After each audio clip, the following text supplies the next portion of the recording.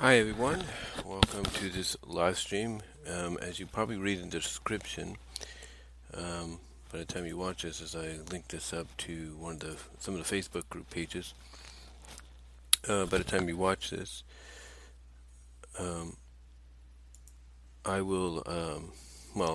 It's about 4:36 p.m., almost time for the All-Star game. But I wanted to do this as quickly as I can, or as best as I can. And like I said in the description, basically there's a lot of reasonings as to why this might be, a decent live stream, but a lot of stuff, a lot of factors may come into play, if you know what I mean. So let you, I just want to let you guys know that right now. Um, I just want to let you guys know that right now that some things may, come into play, hey, down the line, if you know what I mean. But yeah, I link this up to the various Facebook group pages here, and that's going to be our main picture that you're going to look at doing this. Yeah, we're going to talk about some, just talk about some Sonic stuff and all that. Just, you know, little discussion, live stream, if you know what I mean. I mean, I know a lot of people are preparing for the All Star game, and as well as preparing for the season slash series finale of Loki. So I can understand, that a lot of people are waiting for those moments, if you will. But I want to, like I said, just take this time today and do this little live stream as best I can. And as it says in the description, there might be some interruptions. Like the internet might conk out or something, if you will. It might conk out. Like right now, it's even saying, "Hey, YouTube is not receiving enough video to maintain smooth streaming." So, yeah, it's one of those situations. But I think it'll straighten itself out. I think it'll straighten itself out over time. Again, I think it's mainly the because it says it's good here, so it just might be the fact that it's delayed right now. Um, but anyway, yeah, I just wanted to come on here and do a little talk, do some talking about, mainly about the Sonic, about some Sonic and all that. Just, you know, get out of the way. But like I said, there will be probably some interruptions, not just like the internet and all that, but interruptions like my mom might call me and all that and say, hey, I need this, I need your help with this and that, and it's just one of those situations. Or she might talk to me from behind the door, like, hey, just talk about stuff. Like yesterday when I was doing my package opening video, she about 5 minutes in started talking. I just let it go. I was like, okay, I can't help that. She's just, oops. She's just gonna let me fix that there. She's just gonna do what she wants to do because she. I'll put it this way: she's learning, but she still hasn't like grasped a lot of the technology, if you will. Like hasn't grasped the idea of, oh, people do live streams, or and I can't interrupt them if they're doing that, or they're doing recording, and I can't interrupt them if they're doing that. And it's understandable. I mean, not a lot of people kind of grasp, what's going on, and it's perfectly fine. You learn every day. Is basically what it is. You learn every day, and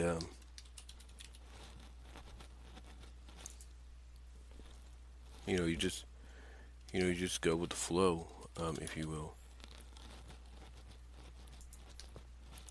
Um, this explains basically why at times I would like that one video live stream I did. I think it was the live stream with the waifus and all that.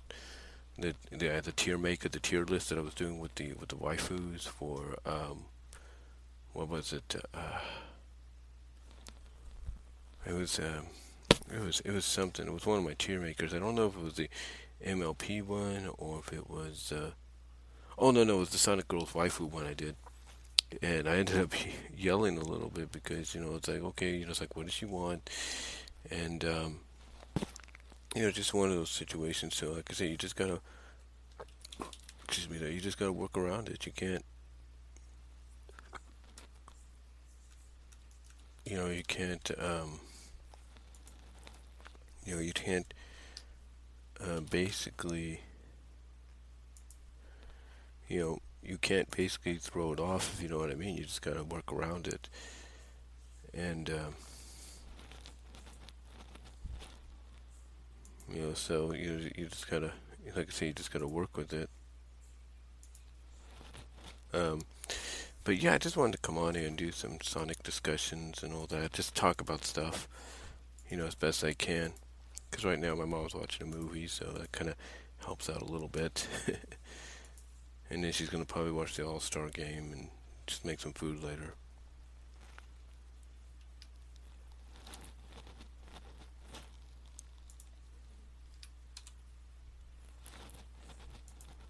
She's gonna make some food later and all that. So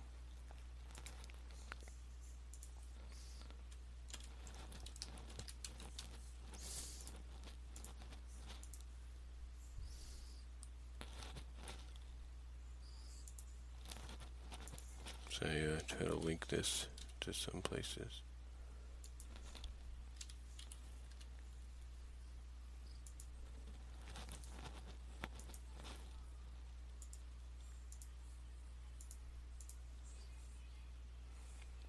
So there we go.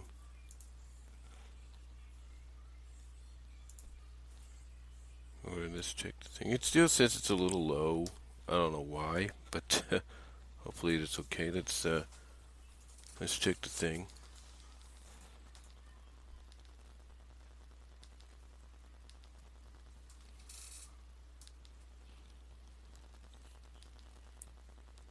Yeah, it's on there. Apparently. So like, let me check something. Hold on.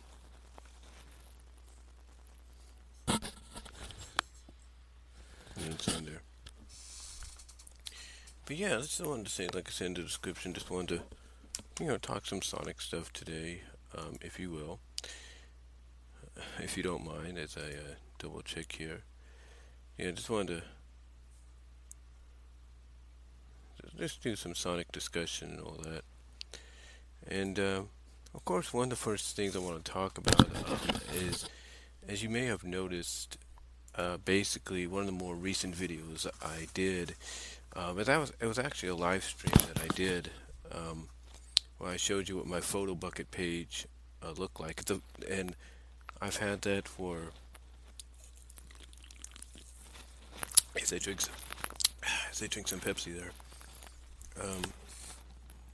I've had that photo bucket page for literally,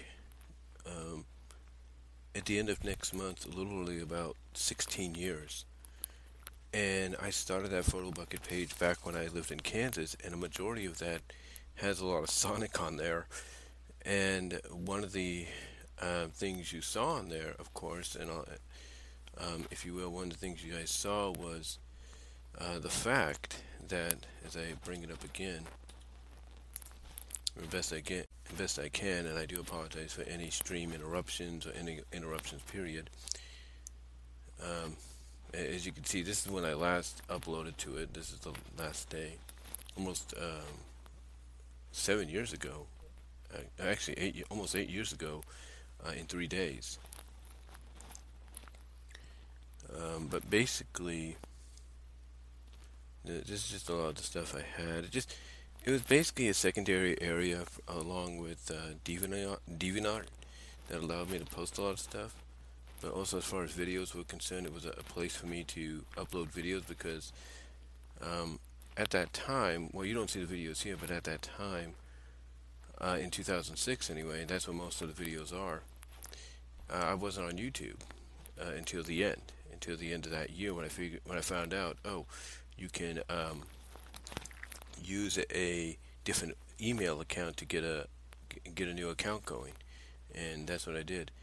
Now this time frame right here, you can tell June 5th or June 3rd. This is about around the time, I think it was about June 2nd.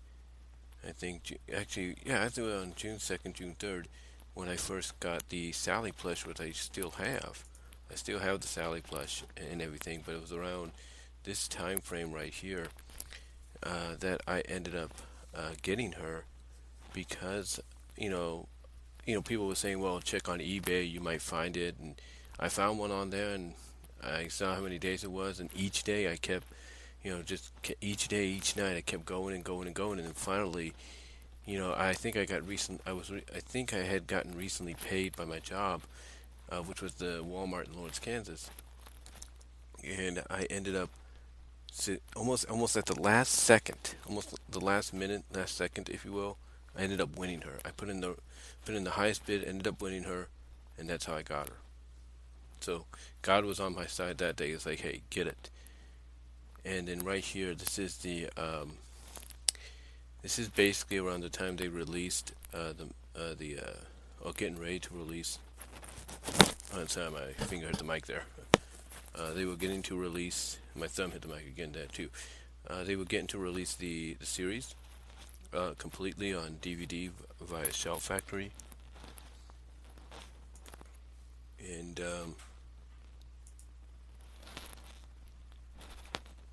here's we pop it up here. This was actually this is the second picture I took. Let me bring up this one. Yeah, this is the first picture I took. This is when they started getting the DVDs in at my job. So you can see there's 1, 2, 3, 4. This is the one of the original boxes they came in, and this is like a day before they were officially distributed and released onto well, not distributed and released, but distributed and released to be sold is what I'm trying to say. And then this is when I got it and everything, and that was what the last live stream was. I was showing, basically what this page was about, the 15 to 16 years I had of it, but also kind of looking back and showing you exactly when I got it. This is when I did get it. This is the day I got it. I got it during a midnight release because the Walmart I was at was 24 hours, 24/7. So I was able to get this at midnight when it came out. That was the one of the perks about working at a 24/7 Walmart is you got a midnight release. So that was pretty cool. And then that's how they were displayed. This is basically how they were sold. So that's the initial price right there. And then there it is right there amongst Thomas the Tank Engine set and Care Bears. We had a bunch of Sonic right there. And then this here,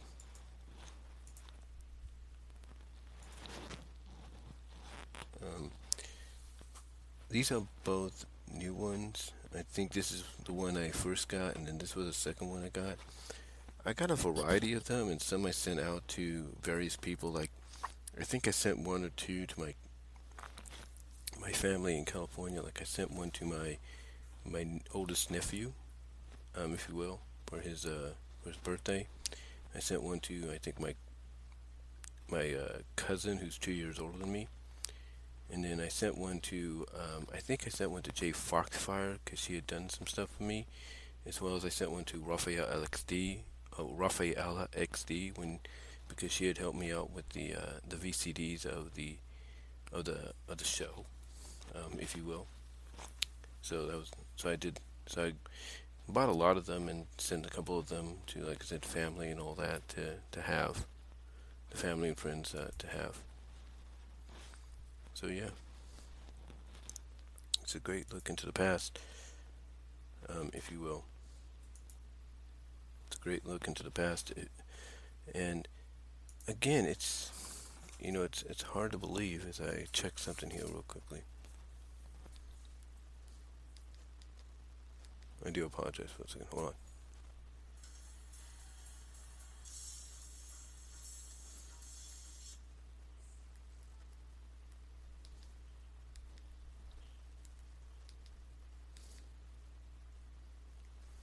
Do apologize for all that, but yeah, that's basically it's base that's basically how far the photo bucket goes, even to the point that I have images on there when I first got the SatAM box set, and not just before I got it, but when it was first, delivered to the store to be put on the shelves for retail. So, yeah, I just wanted to, yeah, so yeah, what I did is I did that live stream, and then I took that, well, I was talking about the SatAM box set, and then I took the um, other part where I was talking about the salad plush, and I kind of clipped them, if you will. I went to Cyber Power Director, which I'll show you right here. If it pops up, hopefully no interruptions. But yeah, I used this right here, Cyber Power Director 14. I don't have 365 yet, but I'm sure people will tell me to get that. But I used Cyber Power Director to, essentially, basically clip those two parts out of the out of the equation, if you will, clip them out of the equation and make them their own video, kind of like some of the people I follow here on YouTube do, like John Campia, who's currently doing a low-key pre-game live stream right now, as well as Alex Six, just Alex. They would take little parts out of the videos that they felt could be their own individual videos, so that instead of looking through the entire video, the entire live stream, if you will, for that specific part, you would have it right there. So that's what I did with it.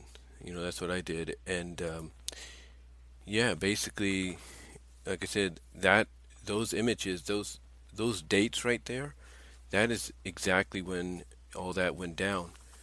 So yeah, like I said, having the photo bucket was really cool to see, and it really got me in the mood too, because I decided to relink, because it was already here on my channel, but I decided to relink my Doomsday Project fan-made movie that I did years ago, that I finally put up on YouTube around September, October of last year.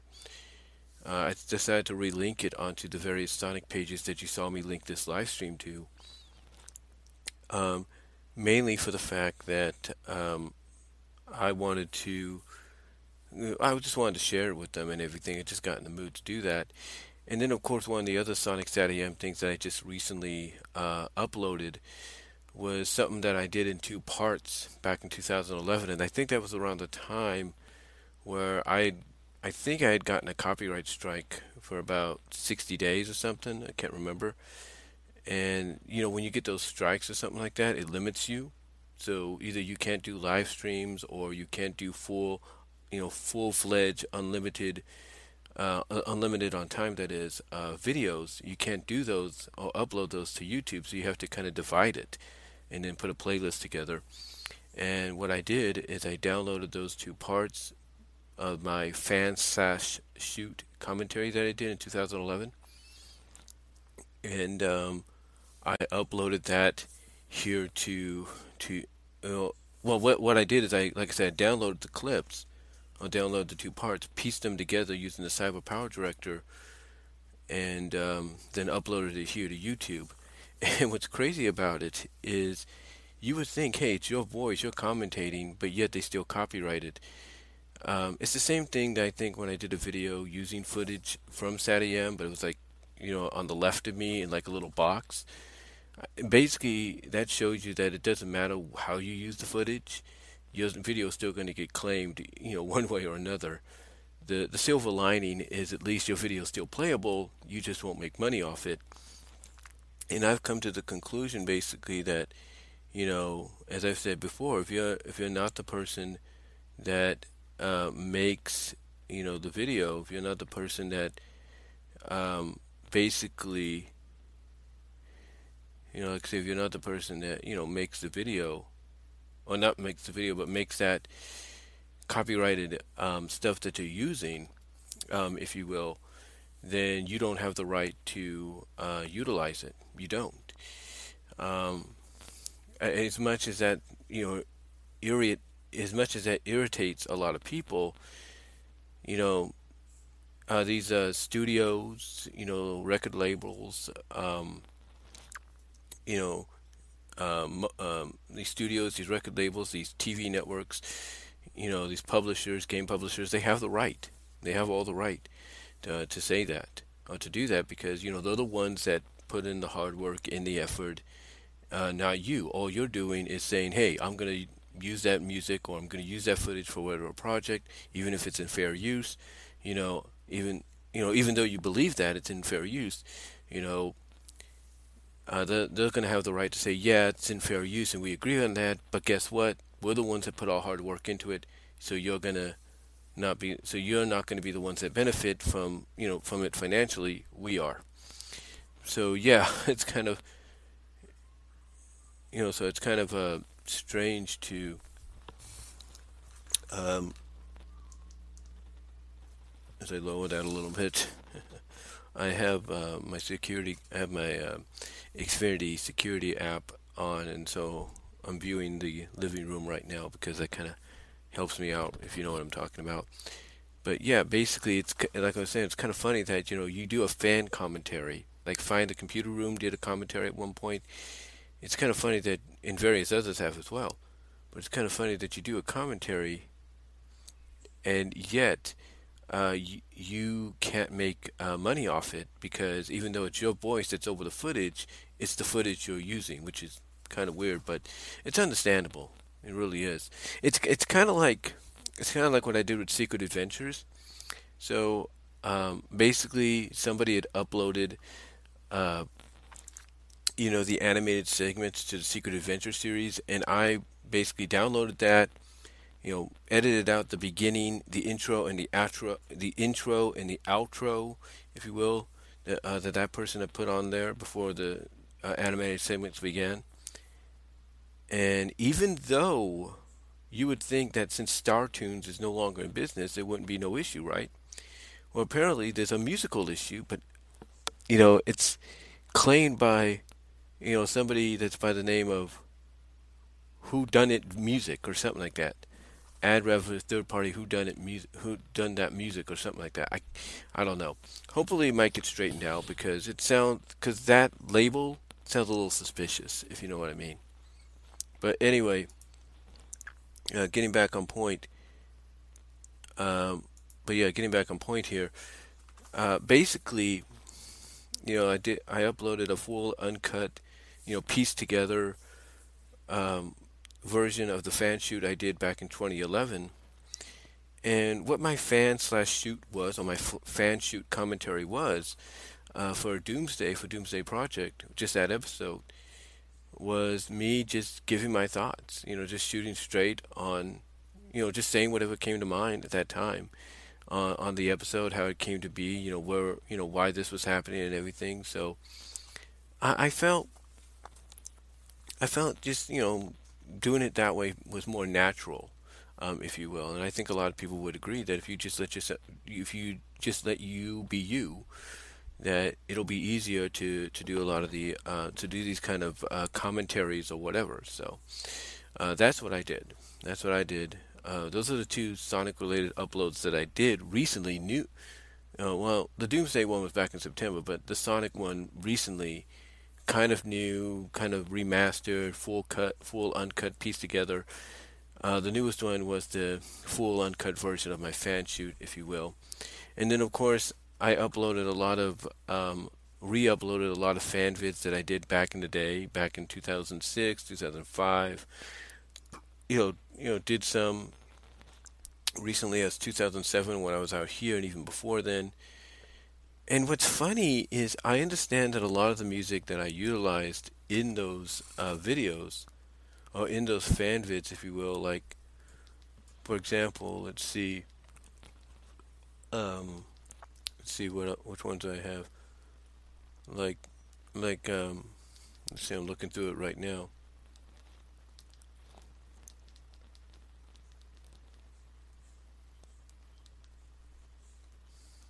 Like never gonna let you go, step up, right now, my time is now, um, live and learn, this fire burns, when you believe, healing rain, I made it, stronger, say the word, independent woman, you are not alone, the way you make me feel, dreams to dream, um, I just can't stop loving you, I didn't know my own strength.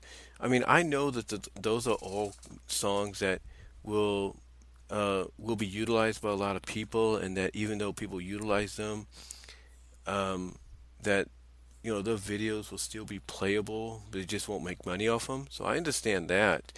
But there was one that I put up here, which, just like with a video that's premiering tomorrow, more of a 4K upgraded version of the video. I used the song "Fighter," which is by Candle Fuse, I think, and I was like, I'm thinking, okay, that's gonna get copyrighted, the song at least. It wasn't copyrighted. It was not copyrighted, and neither was the footage that I was using, which is kind of weird, right? You know, the Sonic SATAM fan bid that I said was upgraded to 4K, done in 2007. It's like it wasn't copyrighted for the footage, and I'm thinking, what's going on here? And my thought process on it, and the same with "Goodbye My Lover," which is something I downloaded from the photo bucket page, which was a Sonic and Sally fan vid I did at the time. I even said this in the description that was, I had done that at the time when in the comics, um, they had broken Sonic and Sally up, and I just decided to go that route because I knew what the message of the song was giving was, goodbye for now, but we will be back together. Oh, and just to correct myself, I should say, on the two things I uploaded. The Sonic SATAM Doomsday Project fan shoot commentary, full and uncut. That's kind of a new thing I put up there because it's just the two parts that I uploaded back in 2011, pieced together as one. But I also put Bunny Robot kicking Wild Robian butt from Archie Sonic issue 119. It's basically when Bunny gets captured and she's about to be taken out, or at least the capturers, if you are trying to take her out with these wild, I think mindless Robians, and she just kicks a lot of butt in that one and just fights her way out. And then, of course, like I said, the two clips, I should say, the two exception clips for my live stream on the Photo Bucket page. When I was talking about Photo Bucket page, anyway. But yeah, those. But yeah, basically, it's kind of strange because you know, "Goodbye My Lover" is on that sharing monetization to where you could share it, or where the monetization, I should say, is being shared by you and whoever is claiming it. But the final one, which like it's really surprising that that's not been copyrighted yet. Not saying it won't be, but it's still kind of crazy because you would think, well, you're using SATAM clips, but I think what's going on is that the clips I used back then when I did that song, and it was done in 2007. I think that was before. I think that was around. Yeah, it was done in 2007. I think that was before around the time I got the box set officially, but I still utilized the VCDs that Rafaela XD, who went by the website name of Kaifu, it's Kaiffu, and I think it's because she put her website's name on the bottom, if you will, that I think it kind of helps out a little bit, as well as the intro of the intro for the Fighter fan vid has retro junk on the bottom as well. So it kind of makes you wonder if a lot of things come into play that's preventing, maybe Wild Brain from doing the copyright. Not saying they won't, but still, it's really interesting to see that. And I think a lot of people write about this when they bring it up on in their videos that YouTube. Yeah, no offense, But they, along with any other video uploading site like Dailymotion or Vimeo or BitChute or even Facebook and Twitter themselves, they really need to work on their algorithms and the copyright deals because, you know, they gotta basically work it out to where it's like, okay, you know, if you're copywriting this, then what's going on here and stuff like that.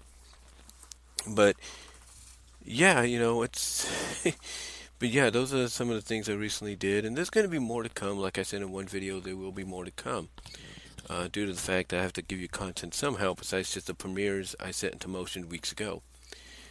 But besides that, getting back more into the Sonic discussions, I was talking about, one of the new videos I put up yesterday, which was, Bunny kicking some Royal Robian butt, I should say. Bunny Robot kicking some Royal Robian butt. Um, what's interesting is one of the people I linked this live stream to, Josh Sonic, on Twitter. He, he actually did something. He actually started something called Stephen Butler Appreciation Week. And the reason he said that is because when you look at what Stephen Butler did in the Archie Sonic comics at the time, it's truly amazing. I mean, he basically matured from his designs, if you will. He basically matured the characters from a physical standpoint. He matured them from a physical standpoint and made them really stand out. And a lot of people felt that him drawing at that time was, the him drawing at that time was one of the best errors artistically for the comic. And Dust Bunny, where the clip, where that video of Bunny Robot kicking Wild Robian butt comes from, is a prime example of that. I mean, I know that, Steven, sometimes people criticize him for sexualizing Sally and Bunny too much, and true, he did kind of do that, but you know what? If you're going to, try to make this comic not just for young kids, but for all ages, especially those that are growing up with the comic, maturing along with the comic, then, you do what you got to do to, go along with that, to evolve with that, and I think that's what Stephen Butler did.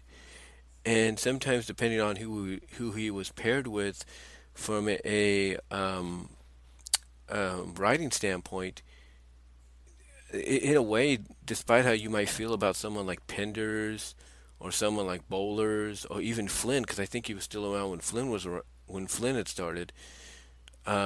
Despite how you might feel about each and every one of them, their writing, their story writing, really matched up very well with the artistic style that Steven had given. It was truly, it's truly like, it was truly the perfect mesh, if you will, of artistic talent and writing talent. Like I said, depending on, how you feel about the writers. I mean, going back to the video of Bunny kicking the Wild Robian butt thing that I put up yesterday, that was written by Carl Bowlers. That's Carl with a K, by the way. Carl Bowlers. And Steven was the one that had basically Steven's the one that had basically did the artwork for it, and it just turned out really well. Because one thing I seem to notice, and I don't know if this was Carl's idea or this was Ken's idea at the time or somebody's, I don't really know who, but at this time, and it it wasn't just, it wasn't just it wasn't just let's say, Stephen Butler artistically as well. It was things like, it was people like Jay Axer as well. But again, I don't know if it was Carl Bowlers or Ken Penders or maybe both. I can't remember. But this, Bunny's moment here, in Dust Bunny, if you will, to me was, in fact, let me see if I can bring it up for you guys without any stream interruptions. Let me see if I can bring it up with any stream interruptions as I lower the volume a little bit. Oops, I didn't want to turn it up. I wanted to lower it. Oh, there we go. But again, let's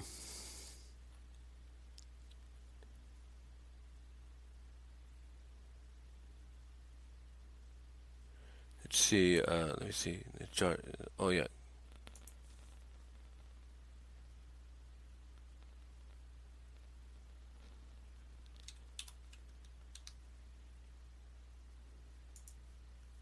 Here you go. Sorry about that. Let's see if it's in here somewhere. Again, I do apologize for any stream interruptions.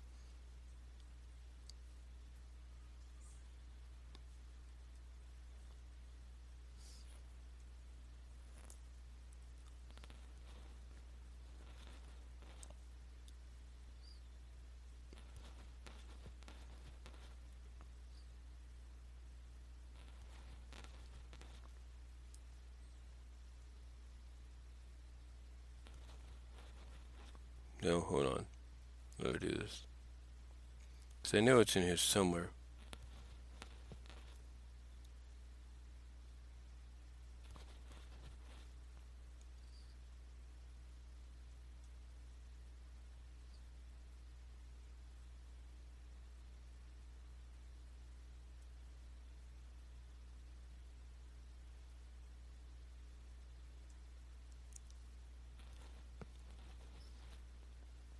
See, this is what he's talking. I think this was Stephen Butler here as well. So,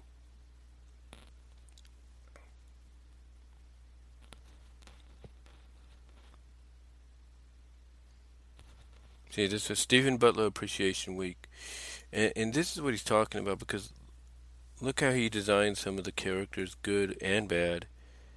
It was really, like I said, he matured the comic up is what he did. He matured the comic up in a big way. And this is all the way back, I think, if it pops up here, all the way back, I think, in the 70s, issue 70s, if you will. And then this was like, yeah, this is like around the issue 70s, and then this is, in the Mecha Sally arc and everything, so, Mecha Sally arc. Now, here's what I'm talking about. When I say the one critique he would get is he would sexualize the characters, look at Sally and then kind of look at Bunny, if you will. And then here's Bunny right here. But as I was saying, I think it was around this time, whether it was Axer or Butler, whoever was doing the artwork, it seemed around this time that Cole Bowlers or Kim Penders or both were focusing on Bunny. They were trying to make her into a badass, if you will, like a solo badass. Like maybe they were planning down the line because Knuckles had gotten a spin-off comic around that time. I think it was coming to a close, but still they saw that hey, he had a spin-off. Sally had a 3-part miniseries. Tails had a miniseries. My thought process, and maybe I'm wrong about this, but my thought process is maybe they were planning to give Bunny a solo series, maybe even a miniseries of her own, which is why they were giving her all these moments. That's why they were giving her all these moments, which is truly amazing. I mean, when I first saw these, to be honest with you, I was just blown away. I was like, yeah, I like this. I like this side of Bunny. It's just kicking some booty, if you know what I mean. So, but yeah, that's one of the moments he gave her. And then I think he has it in it somewhere. Let me see if I can find it. Again, hopefully with no interruptions.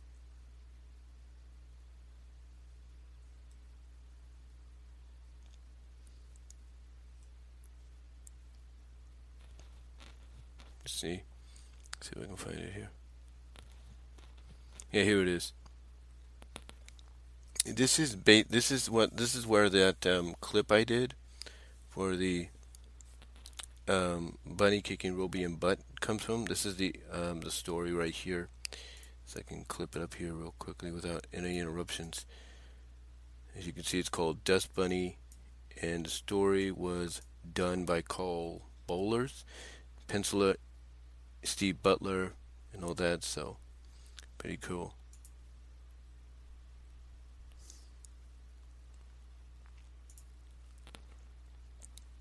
But yeah, they would. Again, this was around the time. This is around the time I think they were trying to make her into her own like character, like get ready to spin her off into her own series, if you will, as you can tell. And this right here, Dust Bunny, is like one of those moments, along with what I showed you with her blowing up that spacecraft, just punching holes into it to it crashed into the ocean. That, along with this, I think was one of the moments, or the signifying moments, in my opinion, to where they wanted Bunny to, break out on her own. Like they wanted to uh, go in the direction they had done with Sally, they had done with Tails, heck, they had done in a way with Knuckles, and that's give her her own like miniseries, maybe her own maybe spin-off comic or something like that. Mostly, I would mostly say maybe miniseries, just based on how they were portraying her here. But excuse me, but again, that's just an opinion. That's just an opinion. But yeah, the way they were portraying her here, and then like I said, as we scroll back up, again, sorry for any interruptions we may get. But as I scroll back up here, find it again.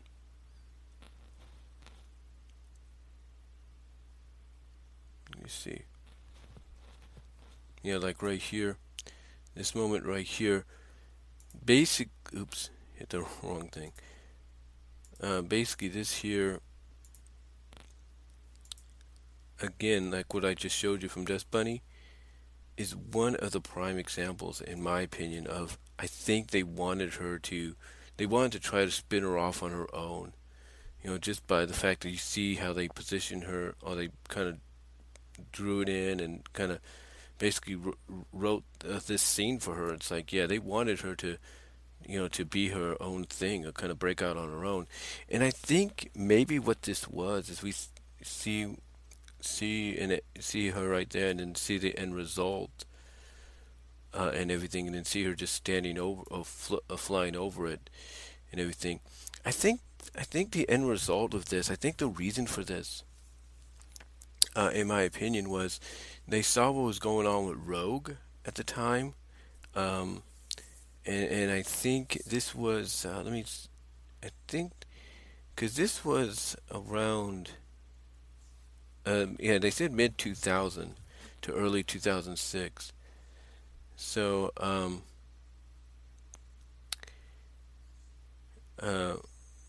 so anyway, it was around this time. I know 119 came out way after this. So, well, not way after this, but before this. So this was like around what was it, like 130 something? I think it was 130 something, or something like that. Let me see when Sonic 119 came out.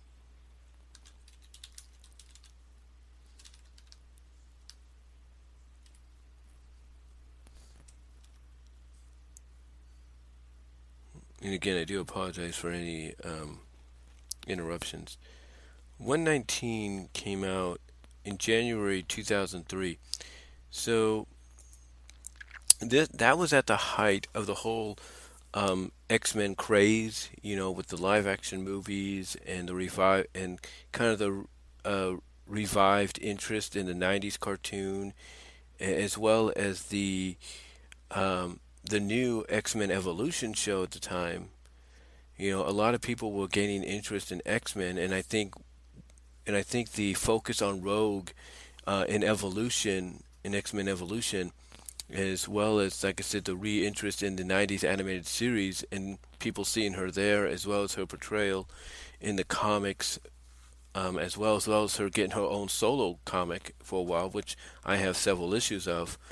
I think, in my opinion, that is what motivated Cole Bowlers. That's what motivated Ken Penders. That's what motivated them, along with the artistic artwork of a Jay Axer or a Stephen Butler, to focus on Bunny because when you look at Bunny's outfit, not just in this image here, but in what I just showed you, it's very reminiscent, except for the hat, very reminiscent in a sense to Rogue's initial outfit. She would have the leather jacket over her bodysuit and everything. So very reminiscent of that. The only difference was Rogue didn't have a gun on her, didn't have a what is it, a gun holster around her waist, or a gun on her side, or even a hat. But still, it's like, to me that was like the ultimate. To me, that was like the ultimate in like acknowledgement of, okay, if X-Men can do it, we can do it. Because one of the things people would do is they would compare Bunny against Rogue. Like basically there was a lot of similarities with certain characters in the Freedom Fighters to the X-Men sometimes. And Bunny was like one of those exceptions. And I think more so in the comics than in the Saturday morning cartoon. Because, even though in the Saturday morning cartoon, she got to shine a lot, as a character, as best as she could, showing off her strength and all that, her cybernetics. The comics is where they really took off with her, and again, it seemed to be around the time after we got out of, the 100 issues and all that, and Stephen Butler came on board, and Carl Bowlers and Ken Penders and even Ian Flynn later on. It's like, depending on the story, it was the perfect mesh for them. Like Ian Flynn did 222, that was the perfect mesh, if you will, of artistic artwork. Of like showing, hey, this comic has matured to the point in this relationship between both Sonic and Sally has matured that we need to give it the kind of artwork that is, that is suitable for it, in my opinion. So basically, I think that's why Steve. So basically, I think honestly that's why Steven was brought on board to help. When the story was necessary for it, help show the maturity of the characters in that story, or that you needed the artwork to go along with it. But like I said, with Bunny, it was like around that time frame, they were primarily focusing on her being like almost like I said, the equivalent of Rogue. I think they were trying to make her the equivalent of Rogue, trying to put her on that same pedestal, if you will. And it got to a point, in my opinion, that I think what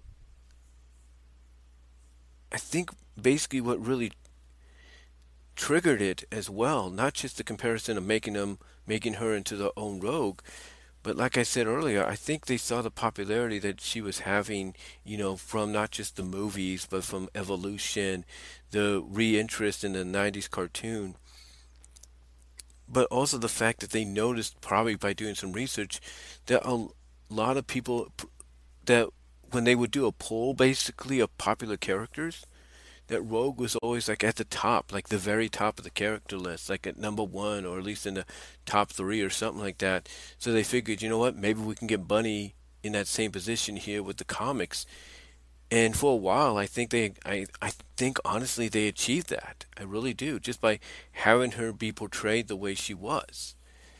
Um, but of course, later on they kind of toned it down a little bit. So um, that was kind of cool. So that was all right, in my opinion. They kind of toned it down, tried to get it to where everybody had a moment, if you will, or would have the time in the sun.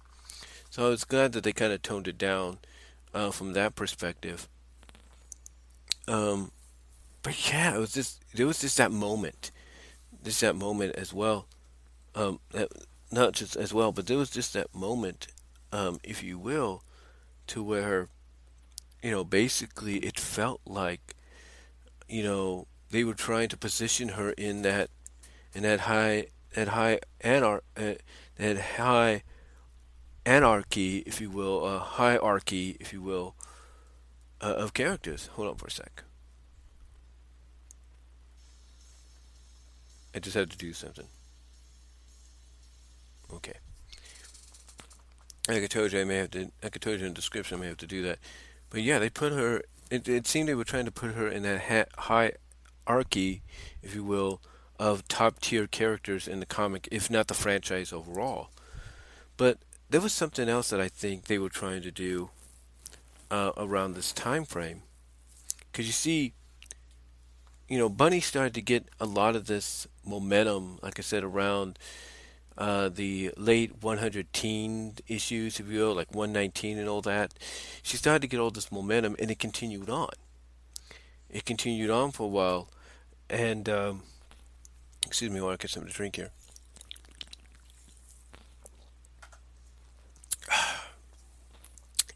Drinking some Pepsi, like I said earlier, helps me keep going. But like I said, from that time on, if you will, even when they started to get into the Zorda battle and situation there, and then the Sonic in space, and then coming back, and everything. I think what they were trying to do at this time was they were trying to set up, and call me crazy for this, because here's the thing: 121 and 122 was set up to bring Sonic and Sally together, which it did. 120 one was it 121 or 122? No. It's 122 and 123. That's what it was. 122 and 123 was positioned to set up to bring Sonic and Sally back together. Um, and then of course 124 is where basically the question was popped. They were engaged, if you will, royal consent, if you will. And then the whole 125 thing, whole 124, the rest of 124 and the most of 125, that whole thing happened. The whole Sonic in space thing happened. Finding out that Sonic was not gone a couple of weeks, but a whole year, because where he was a couple of weeks seemingly passed, but on the planet of Mobius, the whole year had passed. Anyway, long story short, he gets back and then he finds out, after he has his issues with Sally and everything. Well, before he has his issues with Sally, he finds out that Antoine and Bunny are no more, and it's like, what happened here? And little did he know, or any of us know, until it kind of got revealed later on in one of Ken Pender's, if not the last story that Ken Penders did, which was Line of Succession, that we found out that the real Antoine had been replaced. Well, actually, we found this out 5 issues later, 5 or 4 issues later, in 150 and 151, when Sonic got replaced temporarily by Evil Sonic, who would go on to be Scourge. Basically, excuse me there. When Sonic got thrown into Scourge's universe, and mistaken for Evil Sonic, if you will, the Patch there, the Evil Antoine, or known as Patch in that universe, we see his thought bubbles, and as soon as you see these thought bubbles, you're like, wait a minute. If that's Antoine, then who's in the other universe? And in this whole situation is when you find out that, and then of course later on, I think in 155 and 156, you find out that Evil Sonic had tossed Patch into Mobius Prime, into Sonic's world, and taken Antoine in his place. And then he did the same thing with himself because, he just wanted to get laid, apparently, if you know what I mean. He just wanted to get laid. Uh, but like I said, it was one of those. Like I said, it was just one of those moments in the comic for a while to where, we see that they're broken up, and again, we don't know why until about 150, 151, and 155 and 156. But it's between that time frame that I think what they were trying to do, because as I mentioned, they were trying to, in my opinion, set her up as being a top tier character.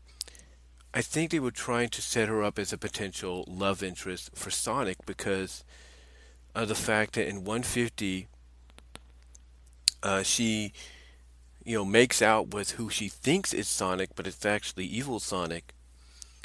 And then, um, even after that, when her and Sonic encounter Adam, which is a AI created by Eggman Robotnik, if you will, when they encounter Adam, and Adam tries to stimulate Bunny because she's half robotic, and Sonic has to convince him, hey, she's not robotic completely. She's flesh and blood as well, which basically doesn't compute with Adam, and it makes him logically realize, oh, that doesn't compute. How can that be? And as a result, he releases Bunny.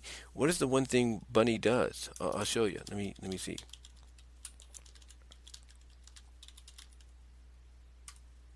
I think it's in here. I think it's in here somewhere. Right here. What is it? 152. This is off of Deviant, but this is 152. Yeah, it's true. It's 152. This is the issue. And this is what she does. And we're going to pull this up.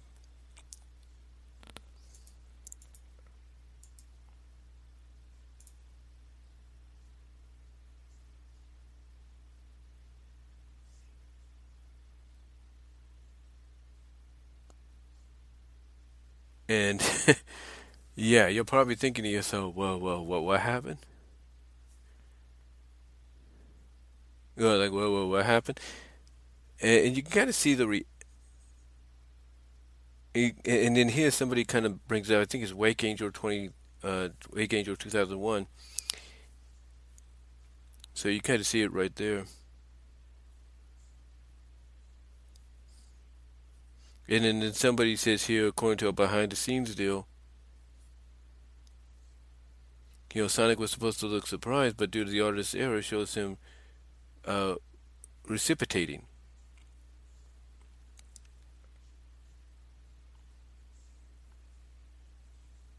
So, yeah, basically, long story short, I think this is what they wanted to do. They wanted to, because they, like I said, they had positioned Bunny in such a way that they wanted to make her a potential love interest for Sonic, and you know, thankfully when you know, thankfully when and I think that idea was when you know and and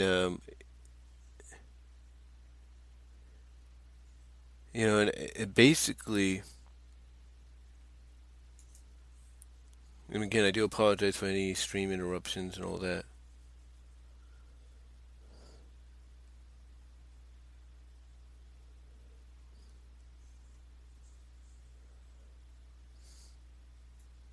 Yeah, this is how Sonic right here, I think if we can pull this up, is able to convince Adam that, hey, she's not completely, or, all that, so.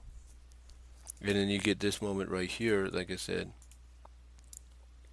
which, again, I think, honestly, and this was 152, I think this was when Ken was around, or they were going back and forth still.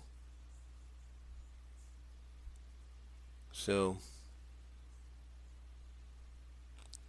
let me just favor this. There we go.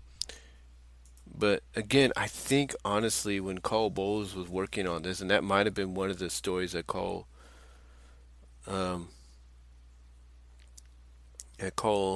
was working on it. I think I'm not really sure. Let me see something. Hold on.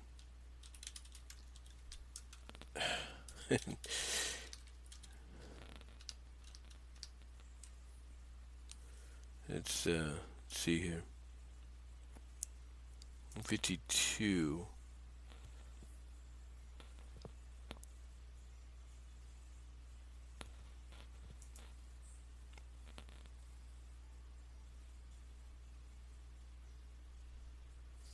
Mm.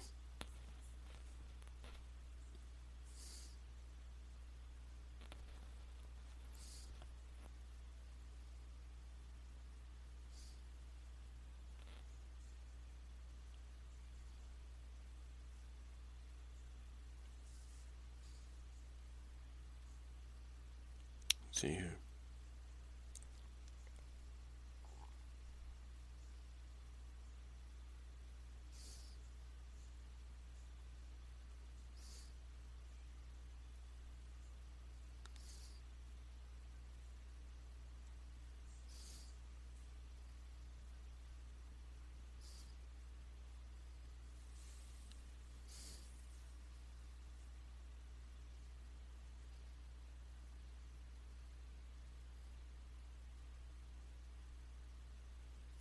Yeah, well, I think basically the like, and these are all, and so Ken Penders was the one behind this.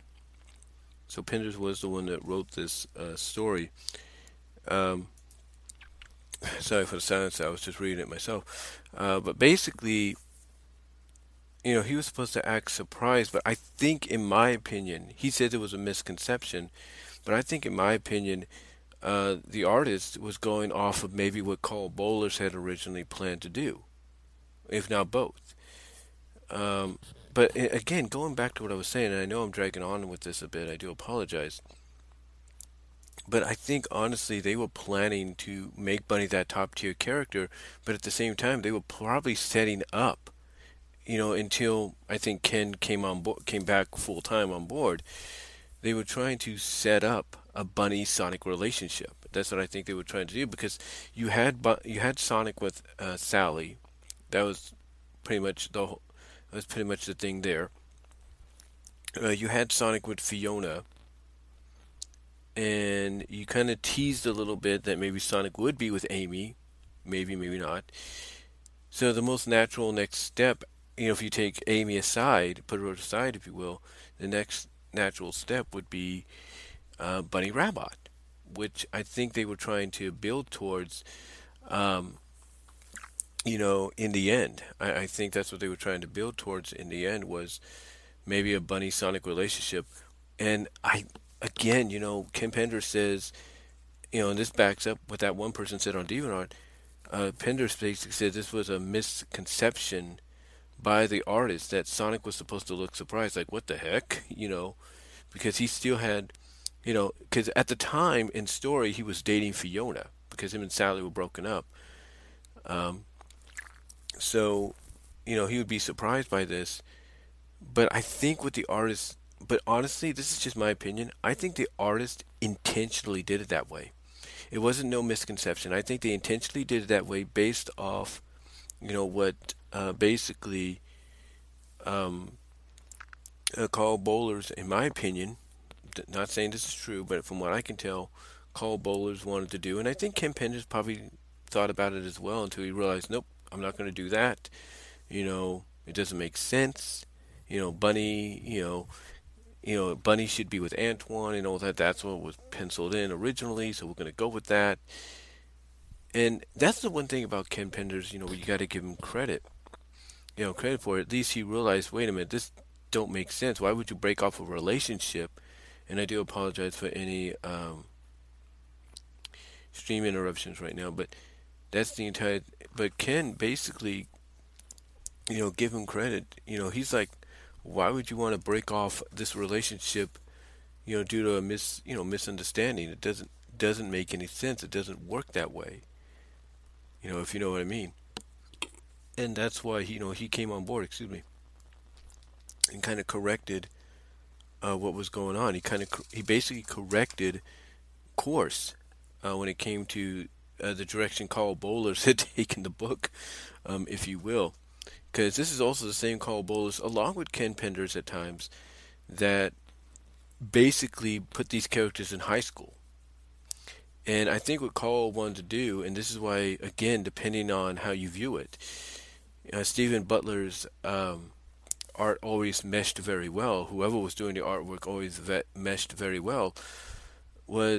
He was trying to, like Stephen Butler's artwork and others' artwork at times, I think what Bowlers was trying to do, and even Penders tried to do this, and Flynn tried to do this later on, I think in their own separate ways, even though they may not admit this, they were trying to grow the comic up along with the audience. Like they knew the audience was getting older, and they may not be interested in something like this, so they probably said, you know what, um, we need to keep the comic interesting. we need to keep the eyes on the comic. So how do we do that? Oh, I know. Let's mature the characters. Let's put them in more mature setting. Let's put them in more, mature settings to give them more mature storylines. And oh, let's make the artwork look a little bit more mature.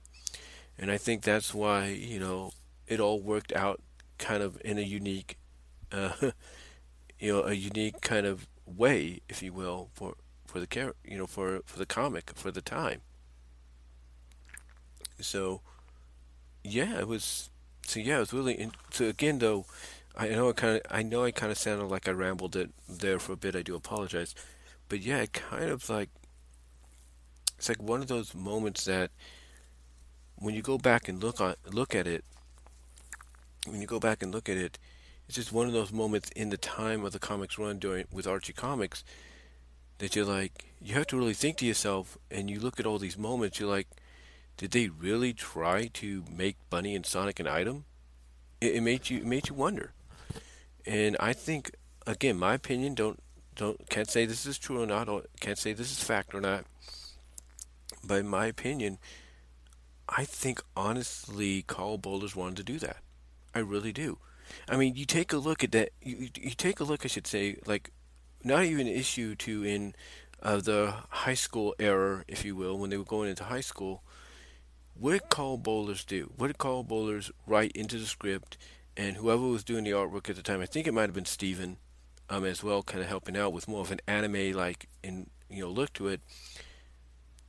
What did um who did Carl have paired off with Sonic to go scout Robotropolis because he felt something was up?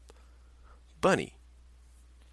So so why you know but basically the question is why do that? Why pair him off with Bunny? Why not just keep Bunny out of the equation and have Sonic sneak off on his own? Why not?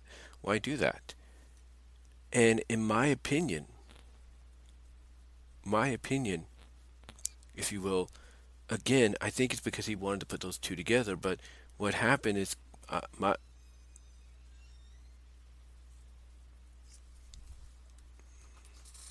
hold on for a sec.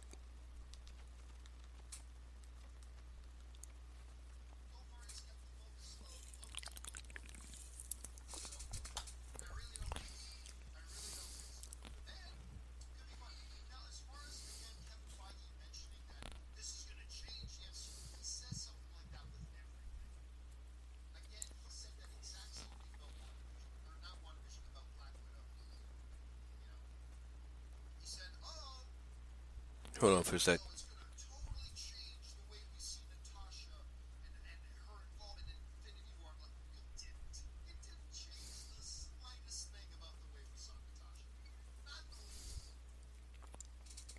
Sorry about that. But like I said, I think that's what Cole Boulders wanted to do. Again, I could be wrong, but it seemed that you look at the fact that one of the first people he had Sonic team up with or pair off with, at right at the beginning of the high school run, if you will, in the books, is Bunny. You know, there's a lot of focus put onto Bunny prior to the Zorda um, storyline, especially with Dust Bunny.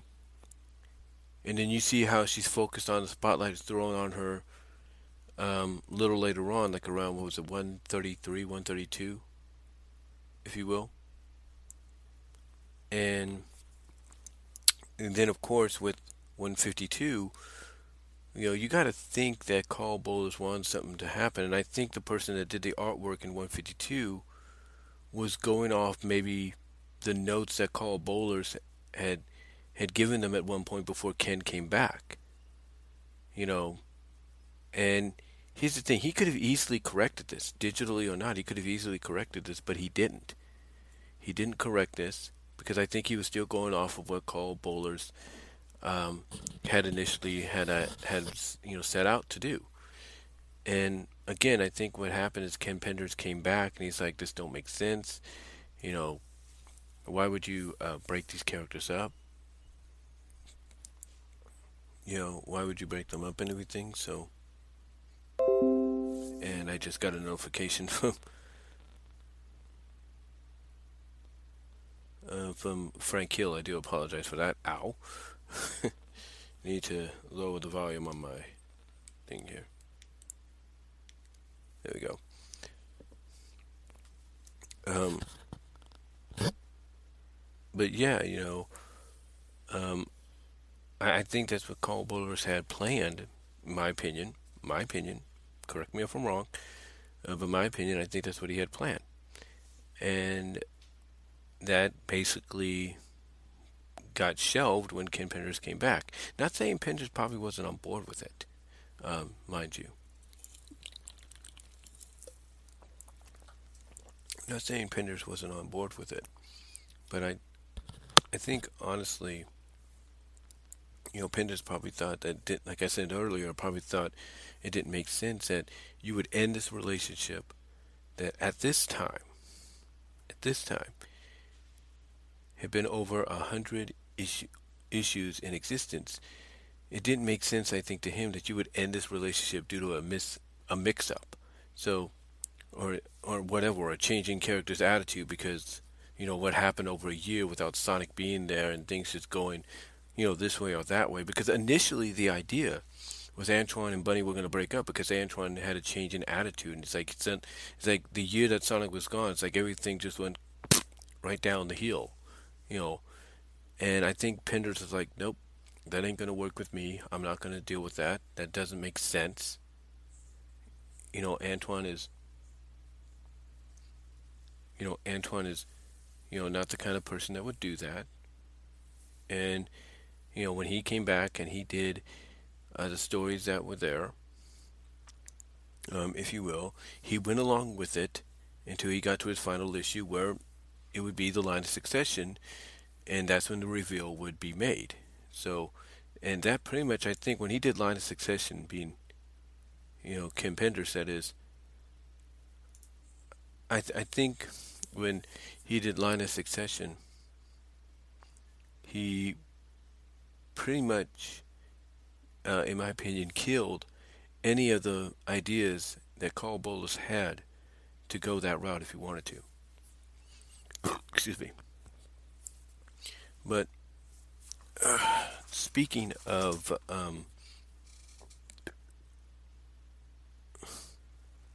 over a sec.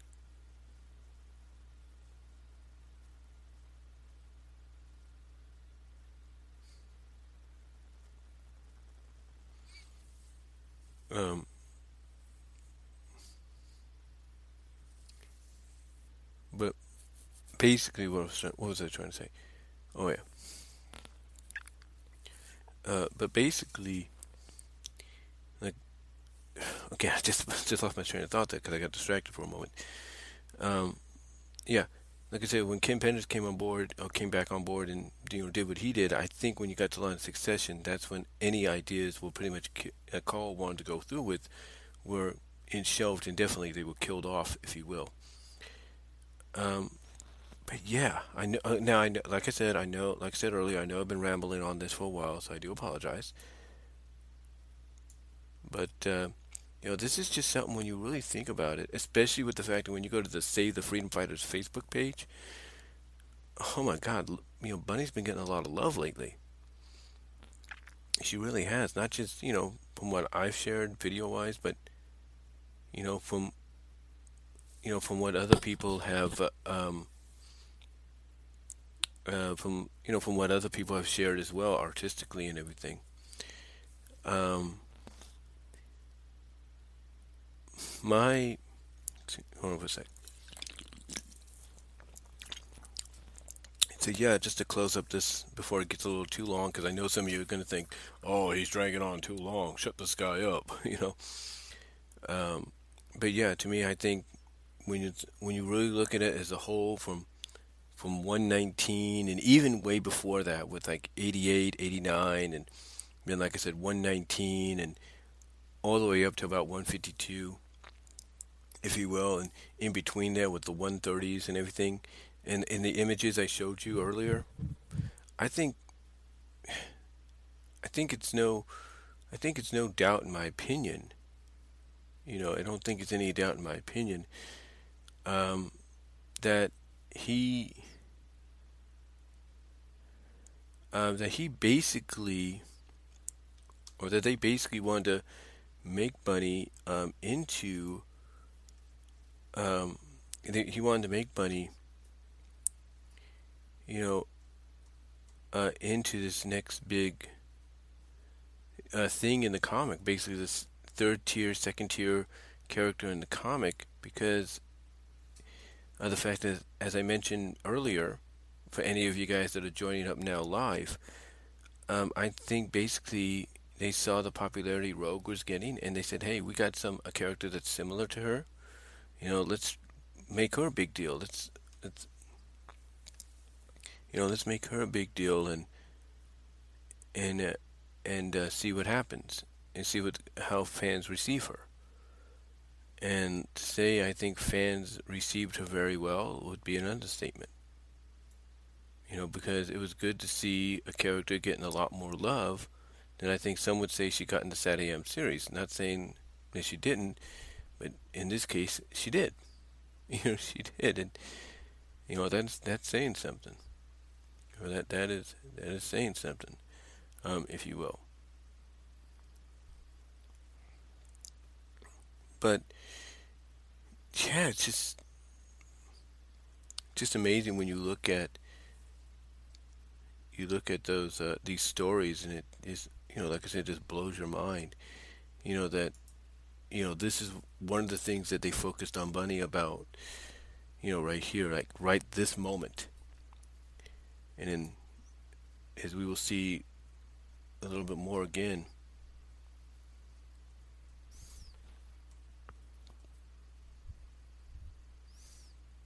and if we can find it here.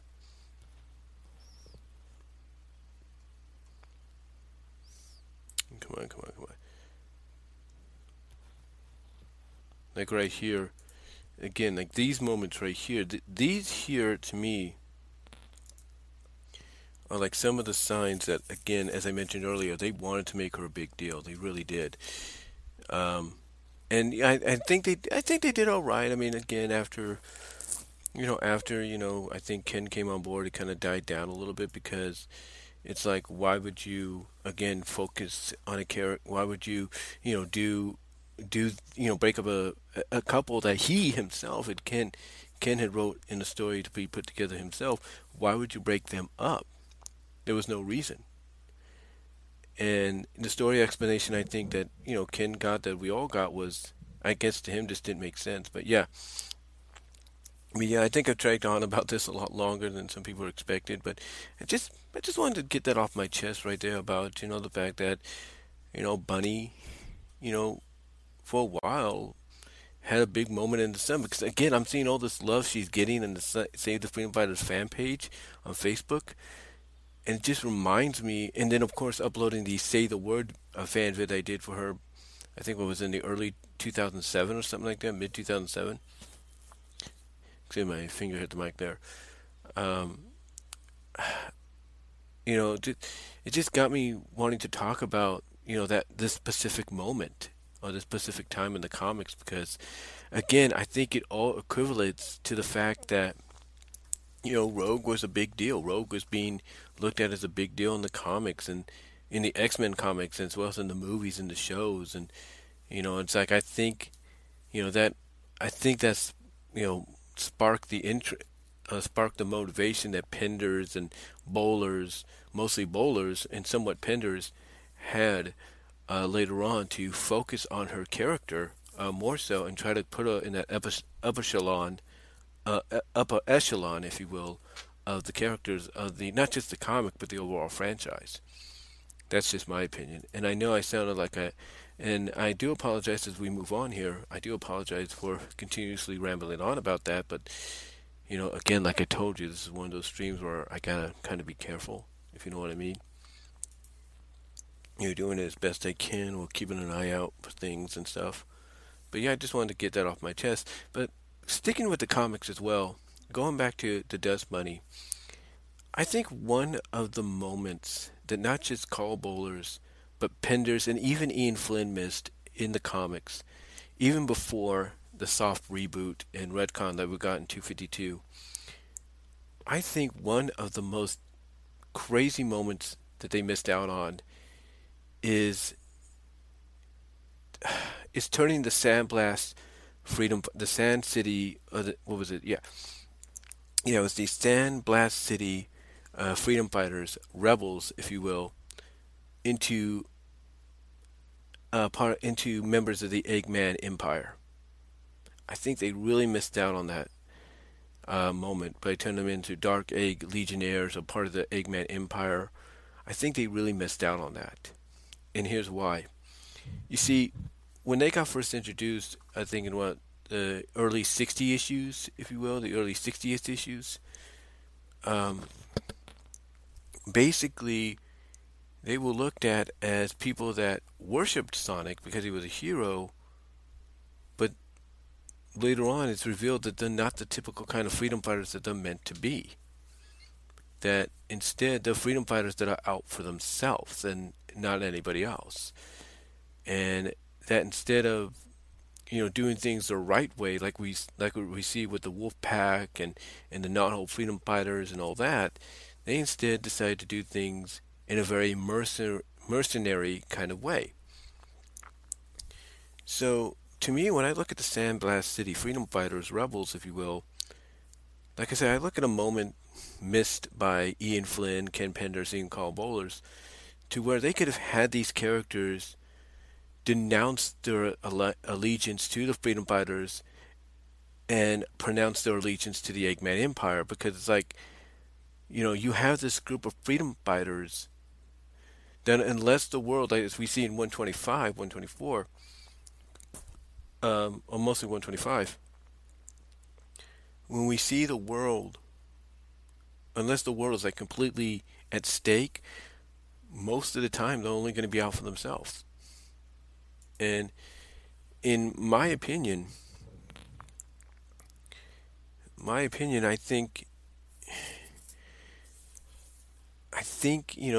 they missed out on a big moment here, because there was various times I would read the issues of the comic, and I'd be like, when is this going to happen? When is this moment going to happen? And it seemed that Ian might have been leaning towards that. He might have been leaning towards that. Even before the Mecha Sally situation, he might have been leaning towards that, but we never saw any fruition. We never saw any, culmination of that happening. But it seemed like more so out of any of the three writers I just mentioned, he seemed to be the one more, focused, or more maybe willing to do that, because Ian he took characters like Tommy Turtle and a few other characters that only appeared like a few times, and he killed them off because that was part of his spring cleaning when he came on board. So I thought maybe if anybody's going to do it, it's either kill these characters off or make them fully turn against the freedom fighters and join the Empire. It was going to be Ian, and like I said, I think he was probably planning to do that, even before the Mecha Sally situation happened, but nothing came of it. My assumption is he was probably going to go follow through on it, after the Mecha Sally arc, but because of everything that happened behind the scenes, that got shelved. It got shelved and everything, so he couldn't do anything about it. But yeah, they missed out on the opportunity, because here's the thing: the closest they got to this,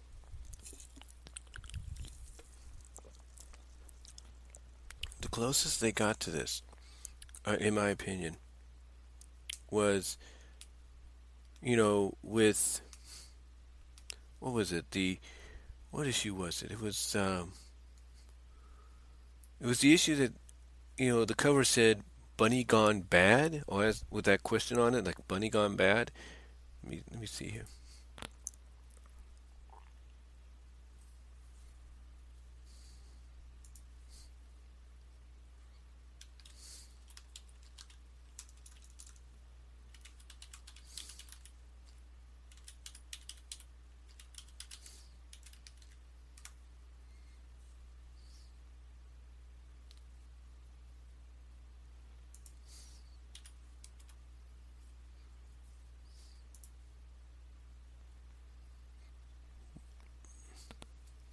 see.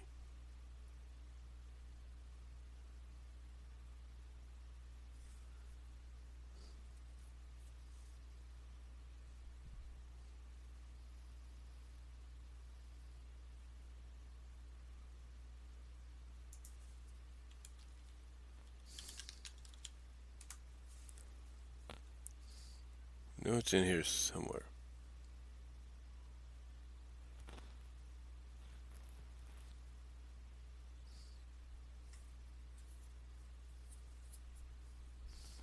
No, it's in here somewhere. Hold on.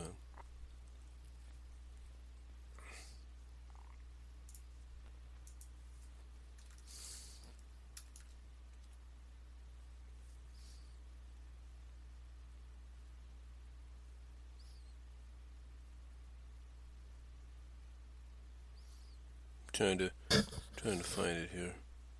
Just my finger here. I just touched the mic there with my fingers.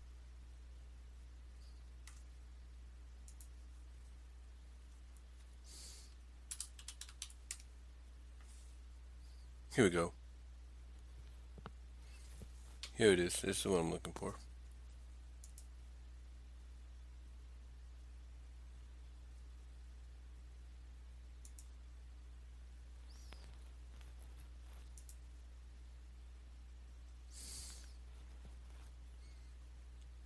It's 218. So I think the previous one is 217. Nope. I don't know. Get back there.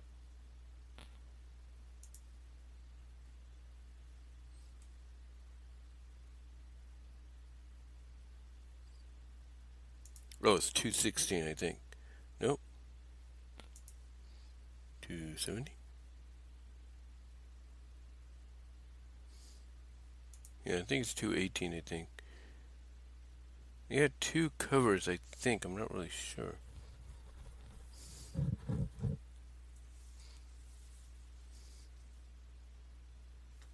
Oh, it wasn't the Bunny Gone... Oh, no. The Bunny Gone Bad thing was the Iron Dominion arc. That's what it was. But this one here... like I said, 218 and 219... Oh, 218 and 217, I should say. It's thicker than water. Basically... basically, it's kind of like the roles are reversed to where, it's basically like the Dark Egg Legion in that sector led by Bunny's uncle is kind of the good guys. The reluctant good guy is the good guys, but basically the reluctant bad guys. And the Sandblast Freedom Fighters are the good guy, are the reluctant good guys, but the bad guys. Kind of that kind of situation. And to me, 217 and 218, 217 and 218, in my opinion, was a missed opportunity, if you will, to really kind of be like, plant the seeds, if you will, for the Sandblast City Freedom Fighters to be the new Dark Egg Legion there. But we saw nothing come to fruition about it. But my opinion, as I believe, in my opinion, I could be wrong, is that maybe Ian was going to follow through on that later on. He was going to follow through on it with the comic had the behind the scenes issues not occurred. So I think, honestly, he was going to follow through. I really do. Not saying he was going to, but I think when you plant the seeds, basically, of the fact that you have a Dark Egg Legion, if you will, that's basically the real freedom fighters of that sector of Mobius, and your freedom fighters of that same sector is pretty much the Dark Egg Legion, but the roles are reversed.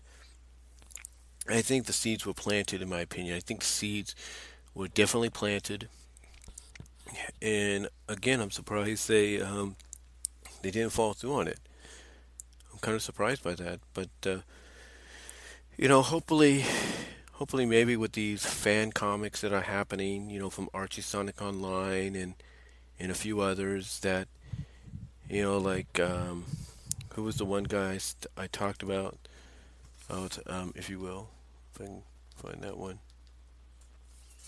Hold on, let me see if I can find that. I know I did a recommendation video on it. Let me see.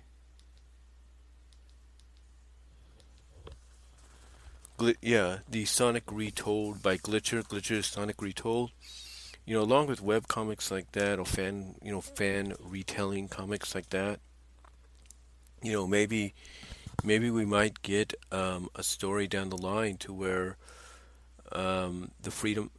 maybe by their own hands, the Sandblast City Freedom Fighters will go over to the Dark Egg Legion side, and the Dark Egg Legion will be like, fine, you can have all you want, you can be his sub bosses all you want.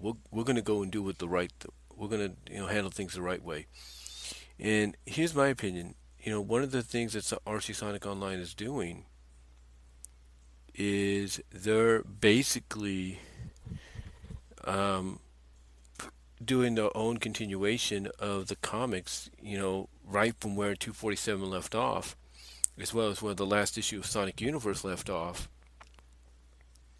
in some way. Both pre and post soft reboot, and mostly with Sonic Universe, they're doing the the post, soft reboot versions. But the pre-soft reboot, they have a story focusing on Bunny, because I think it was hinted at that the Sonic Universe arc that was going to happen, before the whole behind-the-scenes issues went down, the next Sonic Universe arc was going to be about Bunny. I think that's what was going to happen, and since it didn't, Archie Sonic Online, I think, decided, okay, we'll do that. We'll handle it. We'll take care of it. And that's what they're doing. And I think maybe once they get that issue done, whenever they do, or at least get to that point, that'll be the issue, even from a fan continuation standpoint. That'll be the issue that basically, finally addresses the situation of, hey, these Sandblast City Freedom Fighters rebels are more Eggman Legionnaires or Dark Eggman Legionnaires than Freedom Fighters, so let's just have them switch. So maybe that might happen, maybe it won't, I don't know. But we'll see. And I do apologize, guys, for any lags that you might be experiencing. I think YouTube's been having issues lately. It says it's not receiving enough video to maintain smooth streaming, so I do apologize for the lags if my voice is kind of distorted and all that. But yeah, to me they missed out on a great opportunity, because from a story perspective, that would have been tremendous, in my opinion. I mean, because we've seen stories to where, even during the Ken Penders run, we've seen characters. I mean, they even did this in one of the main stories that was served as a flashback about the first group of Freedom Fighters and everything. That tried to oppose Robotnik when Sonic and them were kids. But it turned out that one of their members was a traitor because, he was a snake after all. Well, when I look at that story, and then I look at stories like from, previously with, what was it, Snoop Doggy Dogg, or whatever the character's name was, a play off Snoop Dogg, if you will, as well as a few others, like, what was that guy, character's name that betrayed the Wolfpack and tried to frame Hershey for Sally's death and all that. I can't think of his name right now. But basically, we'd seen in a lot of the stories, especially written by Ken, and even some by Carl, that freedom fighters that felt like, hey, we're fighting a losing battle, I'd rather be on the winning side, would defect over to the Eggman Empire. And they would always treat it somewhat, even though it wasn't much of a known character that much. Or it wasn't, well, yeah, even though it wasn't, what I'm trying to say is, even though it wasn't a character that was known as much by fans, they still treat it like a big deal. So, in my opinion, had you taken an entire group that was supposed to be freedom fighters, but they were kind of the more mercenary, like they don't give a blank kind of deal group, and have them defect, I think that would have been a bigger deal because now you would see the influence that Eggman has to where now he, not the original Robotnik, but he, the new Robotnik, if you will, has so much influence that he's able to convert an entire group over to his side. A group that you would expect it to convert to that side anyway from the beginning, if you know what I mean. But yeah, to me, they missed out on an opportunity. They really did. They really, truly missed out on an opportunity. And, again, hopefully somebody can work that out in the future. Hopefully they can work that out in the future, if you will, with some of these fan projects down the line. But can't say any more than that. Really can't. I will say this. Speaking of the Archie books, I'm hoping something gets worked out in the end. Because I don't know how long it took IDW to work something out with Nickelodeon and Archie to distribute in collector volumes all the Teenage Mutant Ninja Turtle Adventure comics. But I'm hoping they work something out with Archie Comics and Sega to where they could do the same thing for Sonic. Because, IDW has proven that you can have your own version of the Turtle comics, various versions, but that doesn't mean you can't make a little money off of the original versions or versions people know better than any other version. Mainly like better than the original Mirage versions. And to me, I think IDW really needs to look into, doing this. They need to look into starting to piece together all these collector issues, if you will, all these collector issues in not collector issues, but collection volumes and selling them. Now, I know some people might say, well, IDW financially can't do that. Oh, they can do that. They can do that. I think honestly, you hear all this hoo-ha about IDW and DC and Marvel and all them comic book wise, they're pretty much on death's door. They're not on death's door, okay? It's just the way it's worded sometimes. You got to realize this about the news. No matter what the situation, they always try to make it sound a lot more worse than what it is. And sometimes justifiably so, but most times over-exaggerated. And I think when you look at headlines of, comic books are dying a slow death or they're going to be no more soon, that's just over-exaggeration because what they do is they do this to get you to buy the comics. That's why they do it. They do that to get you to go out and buy the comics or go online and buy the comics.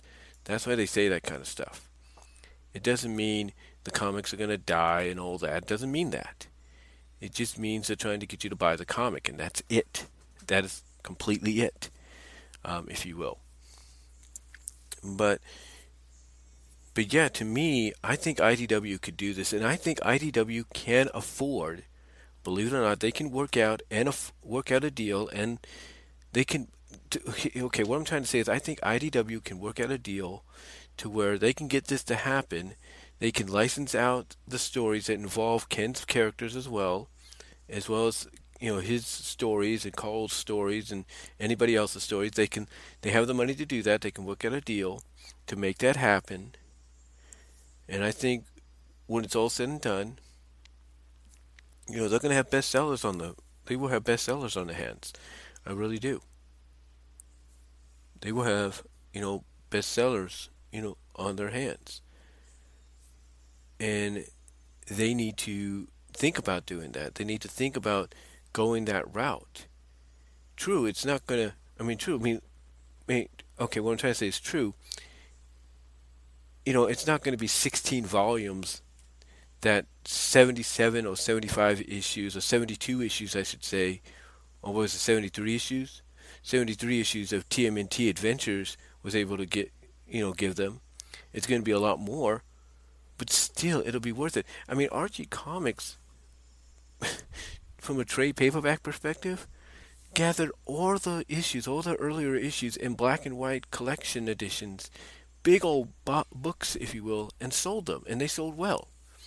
So to me, if IDW can do something similar, put them in, basically remaster them, basically, you know, reprint them and everything, and put them in that same kind of way to where maybe they could get to 16 volumes, but the bigger collection books, and give them a price tag that's worthy of that. I think they will sell out. I think people will enjoy, will buy them up. And honestly, it would be a great testing ground for IDW to potentially see how people would feel about the freedom fighters being brought into the group or being brought into the comic if they're able to distribute these huge collections down the line of the original Archie run. And again, all they have to do is take a page out of what Archie Comics did and get those massive books and basically get enough issues to put together for a massive book. Mainly, like, let's say the first 25 issues, the first 30 issues, if you will, clam them together in one big book, and there you go. It will work. I mean, think about it. 30, 30, you got 60 out of 2 volumes. Another 30, you got 90 out of 3, 120 out of 4, 150 out of 5, 180 out of 6, 210 out of 7, 240 out of 8, what was it, 270 out of 9, 3, you know, and 9, you would have 9 volumes. 9, and then what? And then what? What? Okay, what was I? What was I saying? Oh yeah, I mean, you have 30 in one collectors, 6, and then 30 in, like, look at this. I mean, visualize this, if you will. First collection volume has 30, second has 30, third has 30, that's 90, fourth has 30, that's 120, 150 out of 5 volumes. You have the first 150 issues. Sorry, my finger hit the mic there. But you have the first 105 issues in 5 big collector volumes, and then 180 in 6, if you will, and then 210 in volume 7. Volume 8 would be 240. Volume 9 could be up to 270, and then volume 10 completes it. So you could do 10 volumes, 10 mega volumes, if you will, collector edition wise, of the original Archie run. If you're IDW can make a lot of money off that, and I think they know that. The only thing that's holding them back right now, if you will, is the whole licensing issue with Archie Comics. But I think, well, not just Archie Comics, but with the people that wrote the books. But I think honestly they can get around that. I think honestly they can get around that, and they know it. I think honestly they can get around that, and they know it. I think they can get around that, and they know it. But all they have to do is work out a deal. They work out a deal with these guys like Penders, Bowlers, whoever else, and I think they're good to go. So I think they're good. I think that's what they should do. I think that's honestly what they should do. But yeah, you want to see how people will react to, let's say, Sally and Bunny and all them being in the IDW verse? Do that. And I bet you anything you'll get a positive reaction. If I'm IDW, bet you anything to get a positive reaction.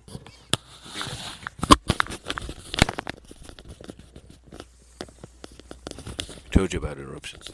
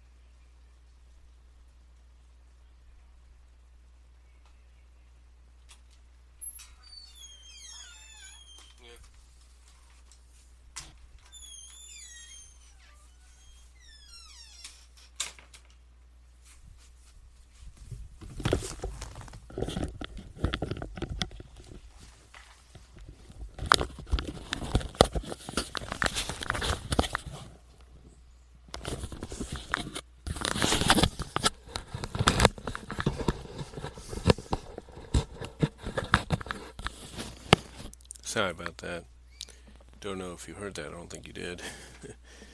But yeah, she's got a little to learn about baseball and still and everything. You know what I'm saying? Still got a lot to learn. But anyway, getting back to what I was saying. What was I? Oh yeah, IDW can make a lot of money off of that.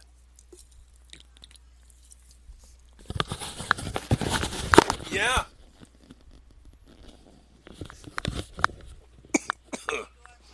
Yeah.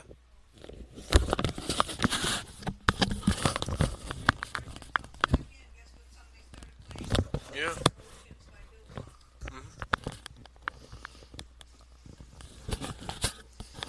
See what I mean? I think he likes it. So I say just the mic here a little bit. Hold on.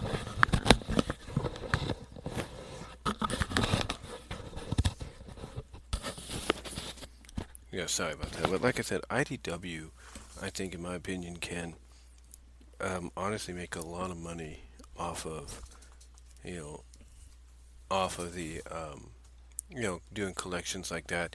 And if they do it in a big book kind of way, like, Archie did originally when they would put together a lot of the classic ones, like the first several issues, I think up to like, what was it? What did they do up to about to 25 or something?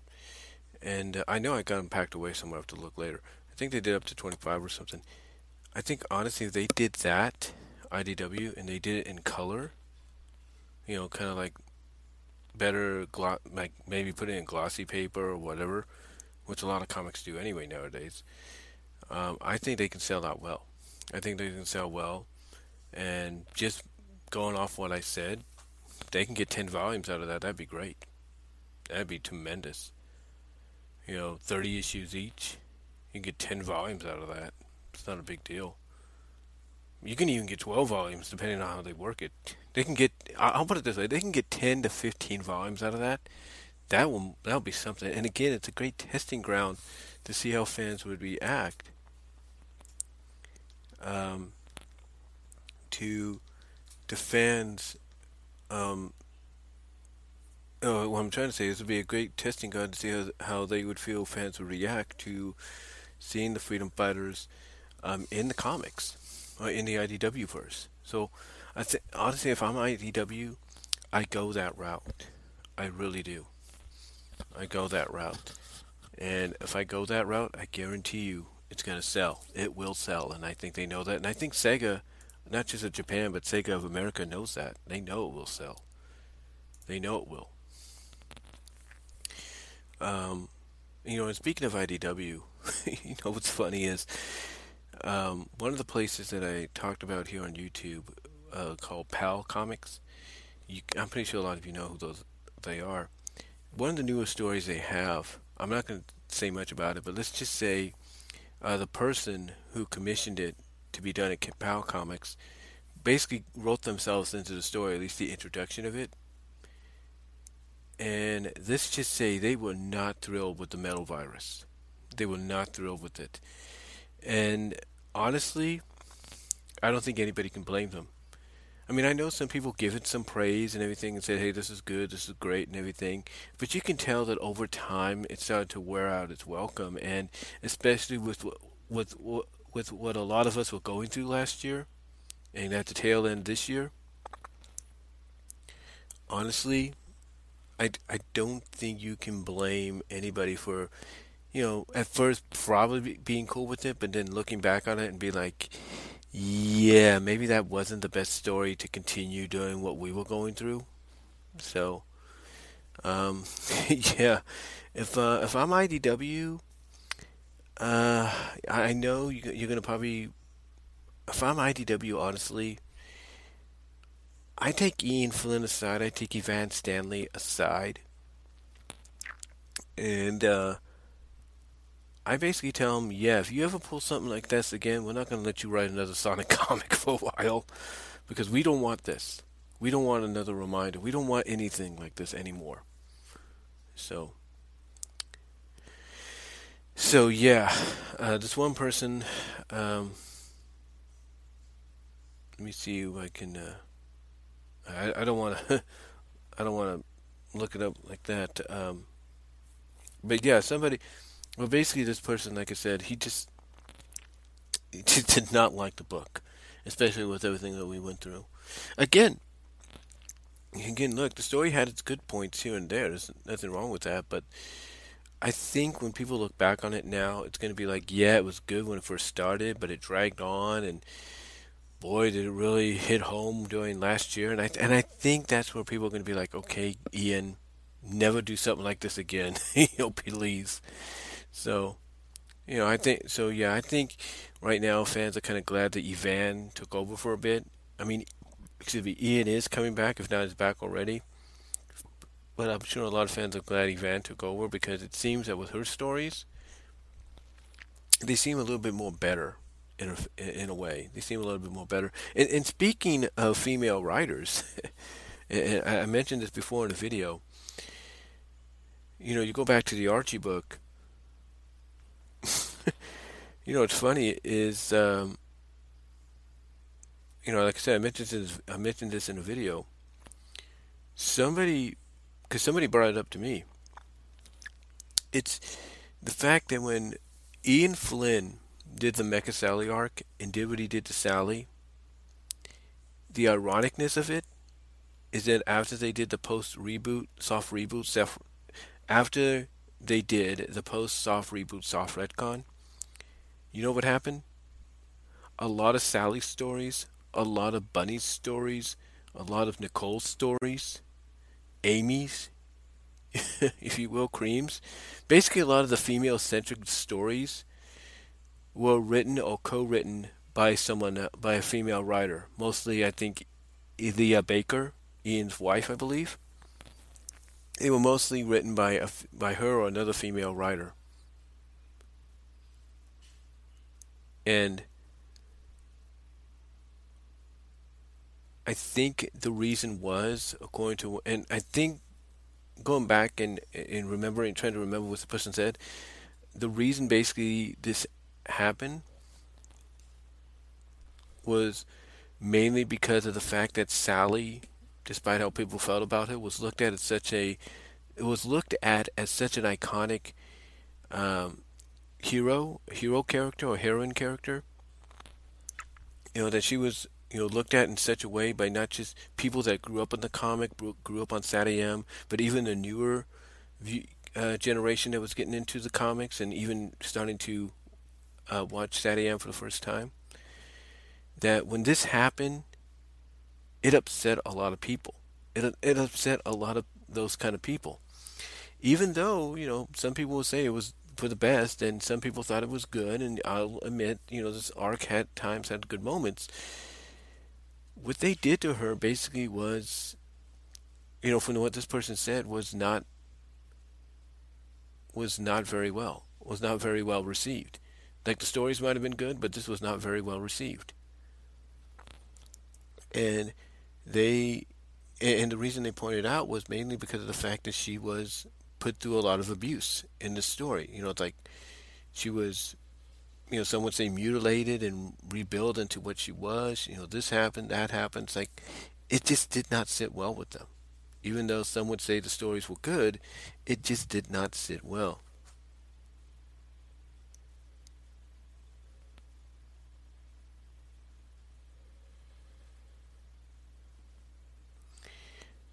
No, what I was getting back, let me answer this question right here with that person. What I was trying to say is they could talk to Ken, and Ken being a guy of business, I think would be willing to talk if they worked out some kind of deal. That's my opinion. But that's what I was trying to say.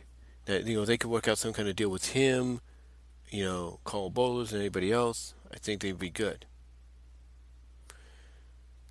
But anyway, getting back on topic, I was saying is that a lot of people they did not like what happened here. They did not care for it. Even though the stories to them were good, and again, like I said, there were some moments in there that were good. It's what happened to the character that just didn't really sit very well, according to what this person told me. And this is why basically I think Glitcher is going the route that he's going, if you will. He's basically retelling, these same stories, these same issues, but with a more darker tone and with more consequences. And I think the direction Glitcher's going is he's going to have Sally get her free will back, in his interpretation, and then she's going to try to take out, if not murder, Dr. Eggman for what he did to her. So, what he caused her to do. So, so we'll see. But yeah, this story was done in such a way that a lot of people have either rewritten it to go a different direction or or have rewritten it to go in a different direction or bring it to a close. And it's, yeah, it's just one of those moments to where, again, I know I sound repetitive, but a lot of people may have felt that the story was good in some aspects, but what happened to the characters along the way, mostly with Sally, it didn't sit well with people. It didn't. So yeah, apparently Ian Flynn deciding, hey, I'm going to roboticize Sally and I'm going to turn her into a mechanized, weaponized robot, if you will, or she-bot, if you will, pretty much backfired on him, if you will. Pretty much backfired and pretty much led to him having to now just focus on the whole stories instead of, all the stories, if you know what I mean. But speaking of Sally and all of them, I think honestly there's a good chance we're going to see him in Sonic Prime. I really do.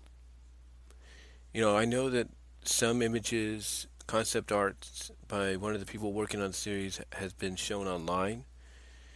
But I think honestly, you know, what we saw in those concept arts is not everything. I think legitimately we're going to get more down the line the closer we get to 2022, which I think is going to be the biggest year for Sonic in a while. We get to 2022. I think the more closer we get to it, the more we're going to find out about what this show is going to be about. I mean, we know we're going to get alternate versions of Amy and Tails and Knuckles and all them and Eggman. That's pretty much a given. But what about other characters? You see, we don't know the whole scope just yet. We don't know the whole scope just yet. And I think Zidavia, I think that's her name, Zidavia or Zendaya or Tara Strong, I think could be a good voice for Sally if they bring her in. Or, if they are fortunate enough to get Katsushi, that'd be even better. But I think Tara Strong or Zidavia, the one that's doing Lola Bunny's voice in Space Jam New Legacy, I think would be good options for them to go with, in my opinion. I think they would be really good options, in my opinion. But if they get Katsushi, that right there to me is a huge coup, if you will. It's a huge coup, in my opinion. If they can get her, it'd be a huge coup. Um, and as far as Sonic in 2022 goes, and Sonic Prime, um, I'm looking forward to it. Just based off the concept art and everything, I'm looking forward to it because I know that, like I said, that's not everything. That's not everything just yet, and that we're going to get more and more as time goes on. I really do. I think we're going to get a lot more, guaranteed, a lot more. And as I mentioned, I think as we get closer, more is going to get.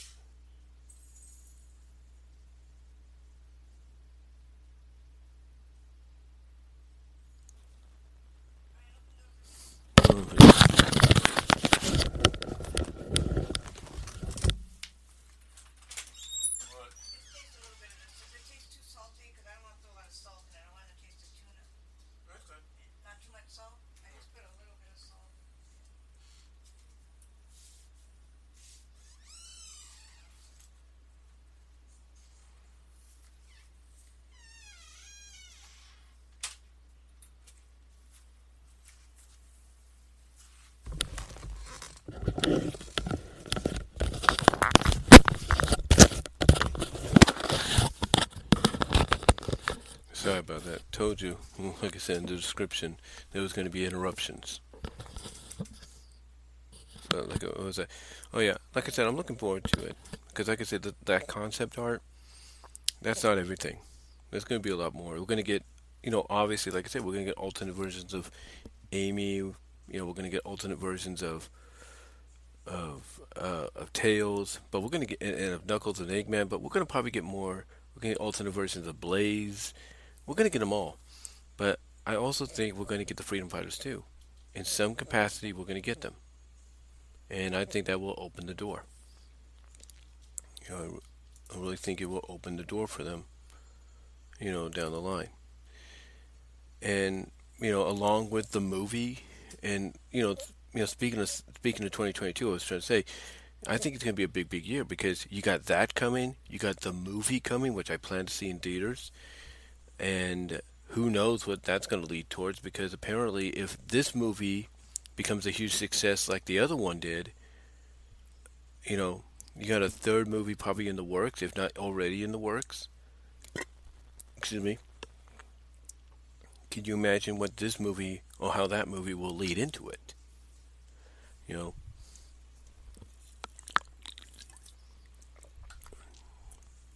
Like I said, can you imagine, how that movie will lead into it, if you will?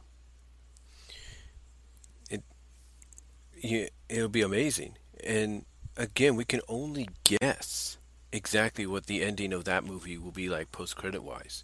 Because this one, post-credit wise, mid and post-credit wise, involved Tails and showing us Eggman on another planet, on the Mushroom Planet, trying to find a way to get back to Earth. So you have to think to yourself, how's this one going to post-credit or mid-credit us? And, I think the post-credit is, we're going to probably see, I'd say we're probably going to see Shadow. I really do. Either Metal Sonic or Shadow is going to be, mostly, if Metal Sonic's going to be in this one, I would say it's going to be Shadow. It's got to be Shadow and Rouge in the post-credit scene. And I think in the mid-credit scene, we'll probably get Amy, but if they really want to expand on the lore, we're going to get Sally. One of those two. So something just tells me it's going to be one of those two. And to be a wild card, I'm not going to be surprised if they, go and throw Sally in there instead of Amy. Because they might have both show up, in the post-credit scene. Who knows?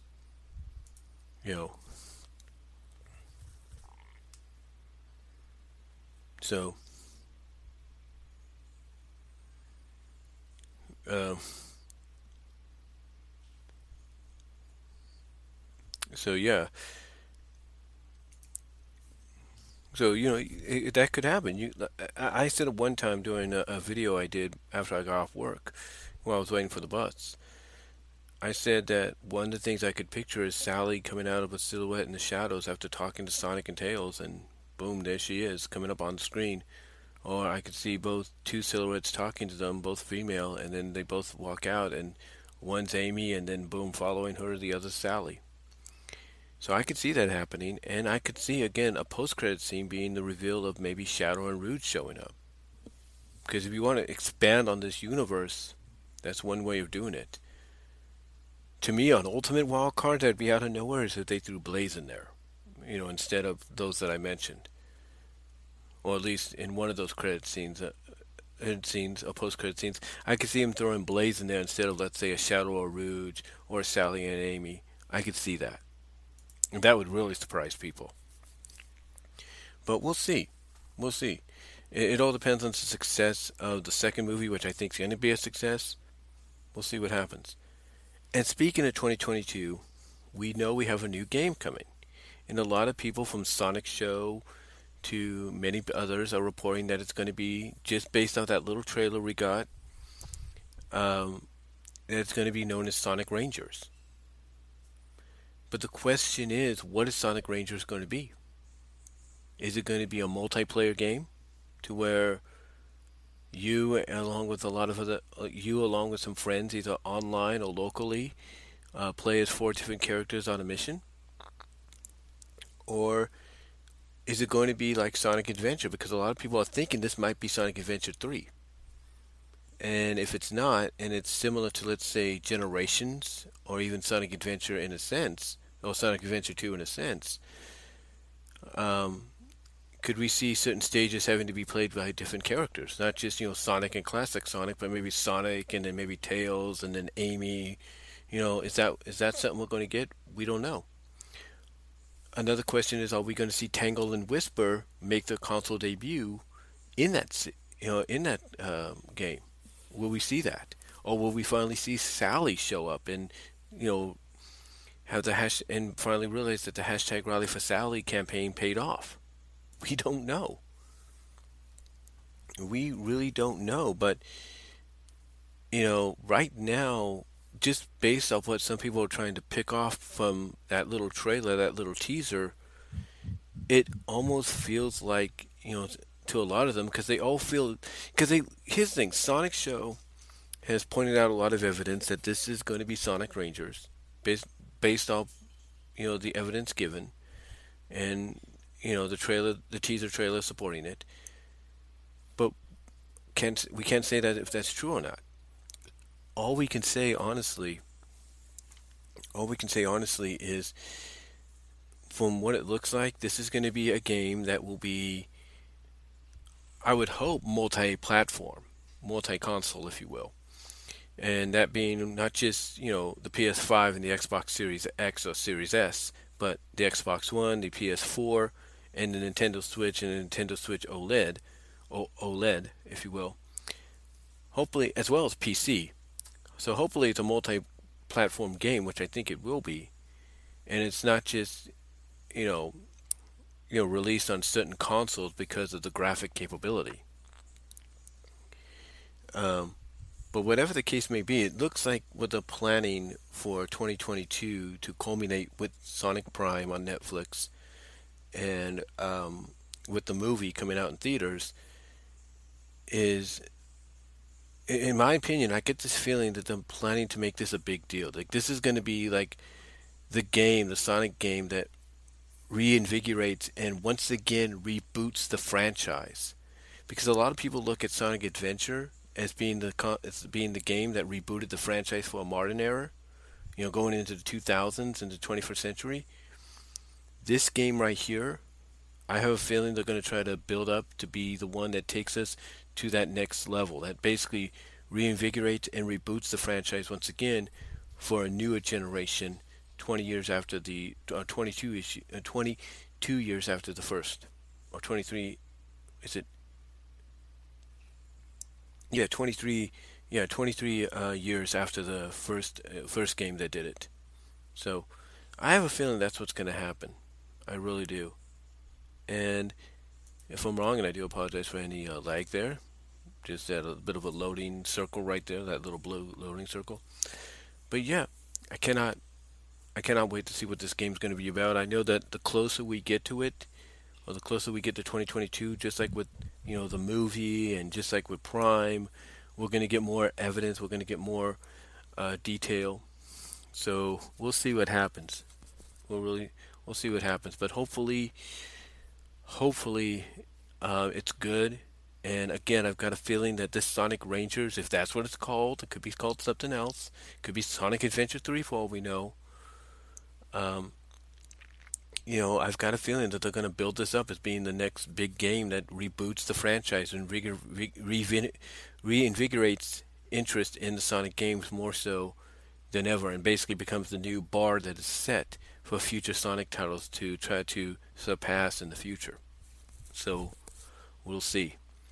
But yeah, that's about all I'm going to really say. Oh yeah, one last thing to kind of follow up on a video I did. Uh, while if I'm Wild Brain, who basically owns the distributing rights of the Deek, the DIC Deek Entertainment Sonic shows, if I'm them, I get somebody to reorganize how they're structured. I mean, they're doing it all right with Sonic Underground, but there's still a lot of a lot of mumbo jumbo going around, a lot of you know confusion. So if I'm them, I basically get somebody to try to playlist those episodes for Adventures in Sonic's ATM,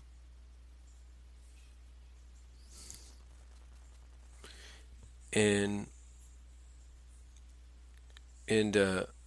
along with it, well, what I'm trying to say is, I would get somebody. I was just a little checking something right there. That's why I got distracted. But like I said, if I'm Wild Brain, I'm doing all right with Sonic Underground in a playlist.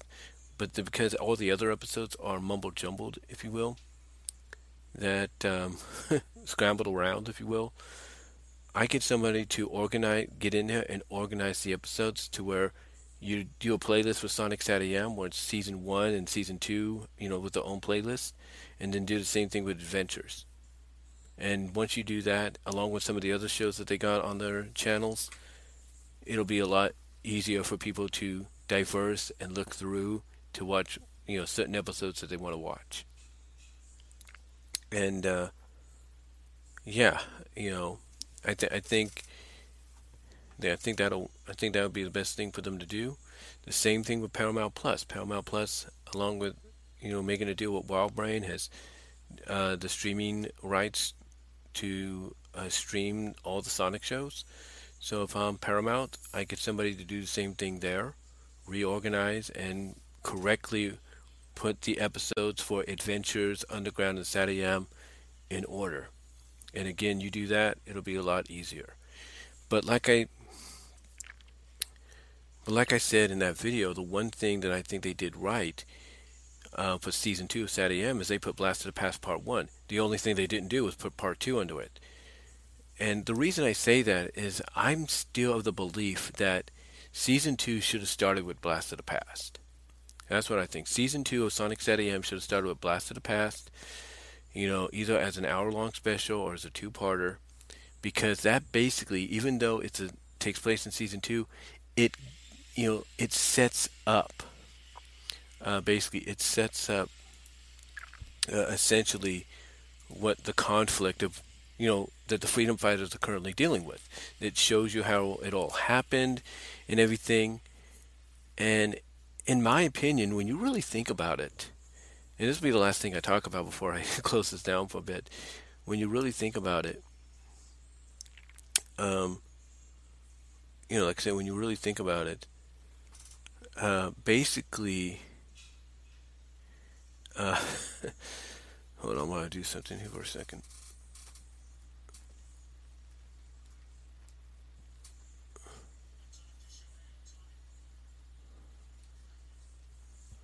Like I said, when you think about it, a lot of people theorize exactly, what happened with Blast of the Past, especially at the ending. And to me, supports why I think it should be its own. It should have been not its own, but it should have been the premiere. Because of the fact that you have Sonic and Sally going back in time to try to stop Robotnik, and of course they fail in doing so because Sonic's thinking of chili dogs instead of the time and place they need to appear in. And basically, it makes you wonder if essentially, from a story perspective, if, because it's alluded to that Rosie, even in the past, knows the grown up Sally is Sally. There's no denying that. So you have to wonder if maybe, you know, everything that happened in that episode, that, you know, Robotnik's sudden hatred for Sonic and everything, that mainly, from a theory perspective, the grown-up versions of them went back in time to make that all happen, and thus resulted in what we see today, or what they have to deal with in the continuity in the present time. People theorize that all the time. Like, even with the episode, even when the episode aired initially, I'm sure a lot of people theorized that. And then even afterwards with the internet and everything, there's a lot of people, I'm pretty sure, are thinking, wait a minute. So they went to the past, they encountered their young selves. Rosie knew who Sally was, or knew who they were. So what the heck's going on?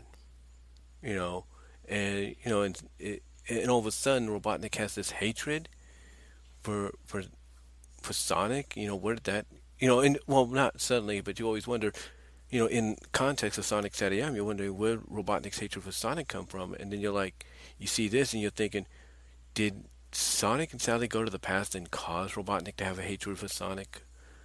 You know, stuff like that.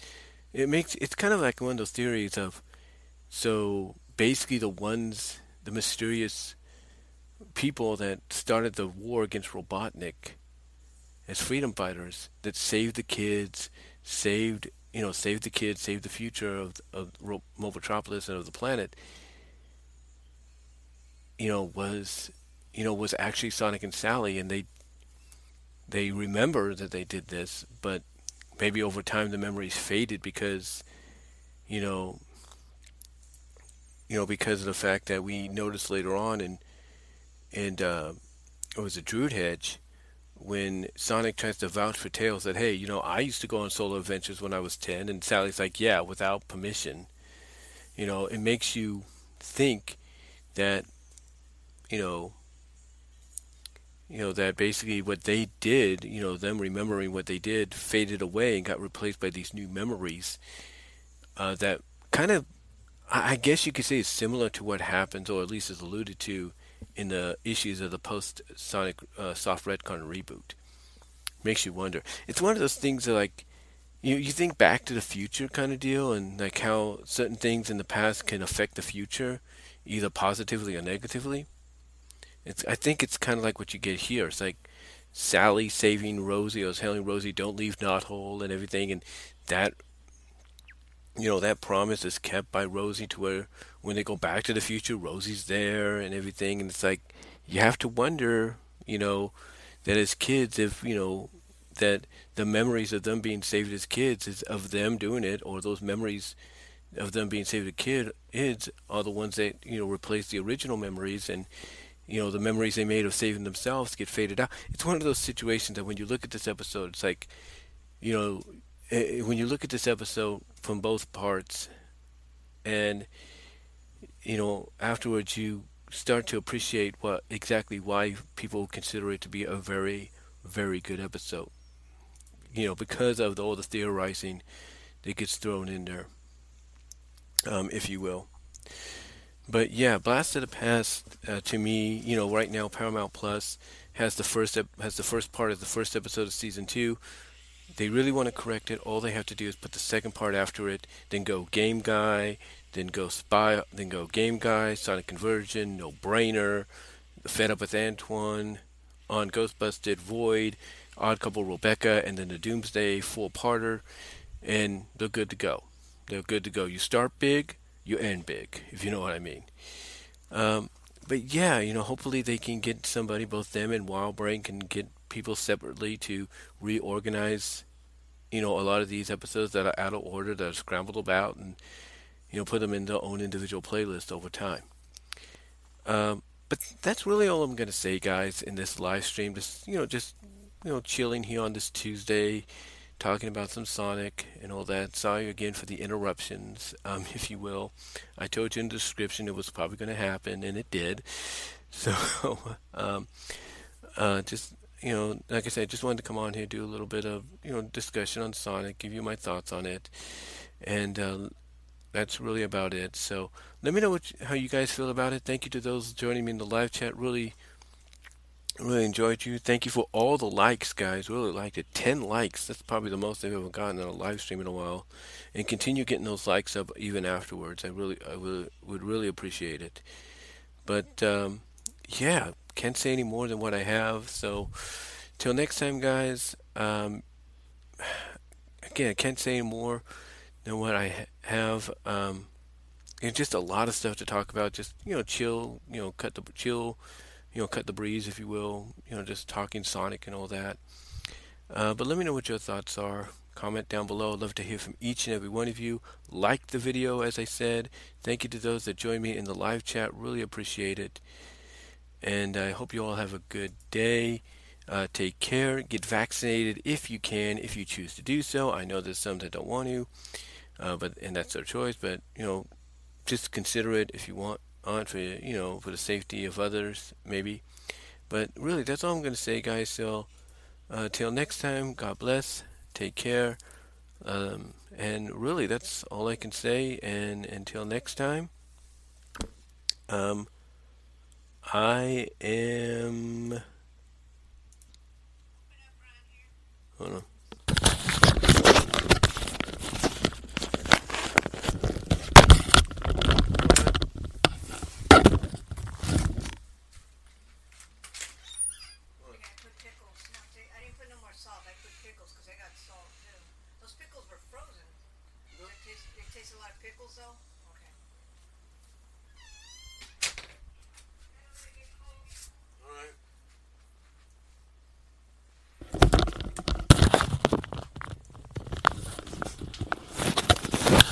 Sorry about that. Like I said, that's an example of interruptions that I told you about. So again, she's learning. It just takes time. You know what I'm saying? It just takes time. But again, let me know what your thoughts are down below. Comment if you like. I'd love to hear from each and every one of you. Thank you all for joining me in the live chat. And like the video, guys. And I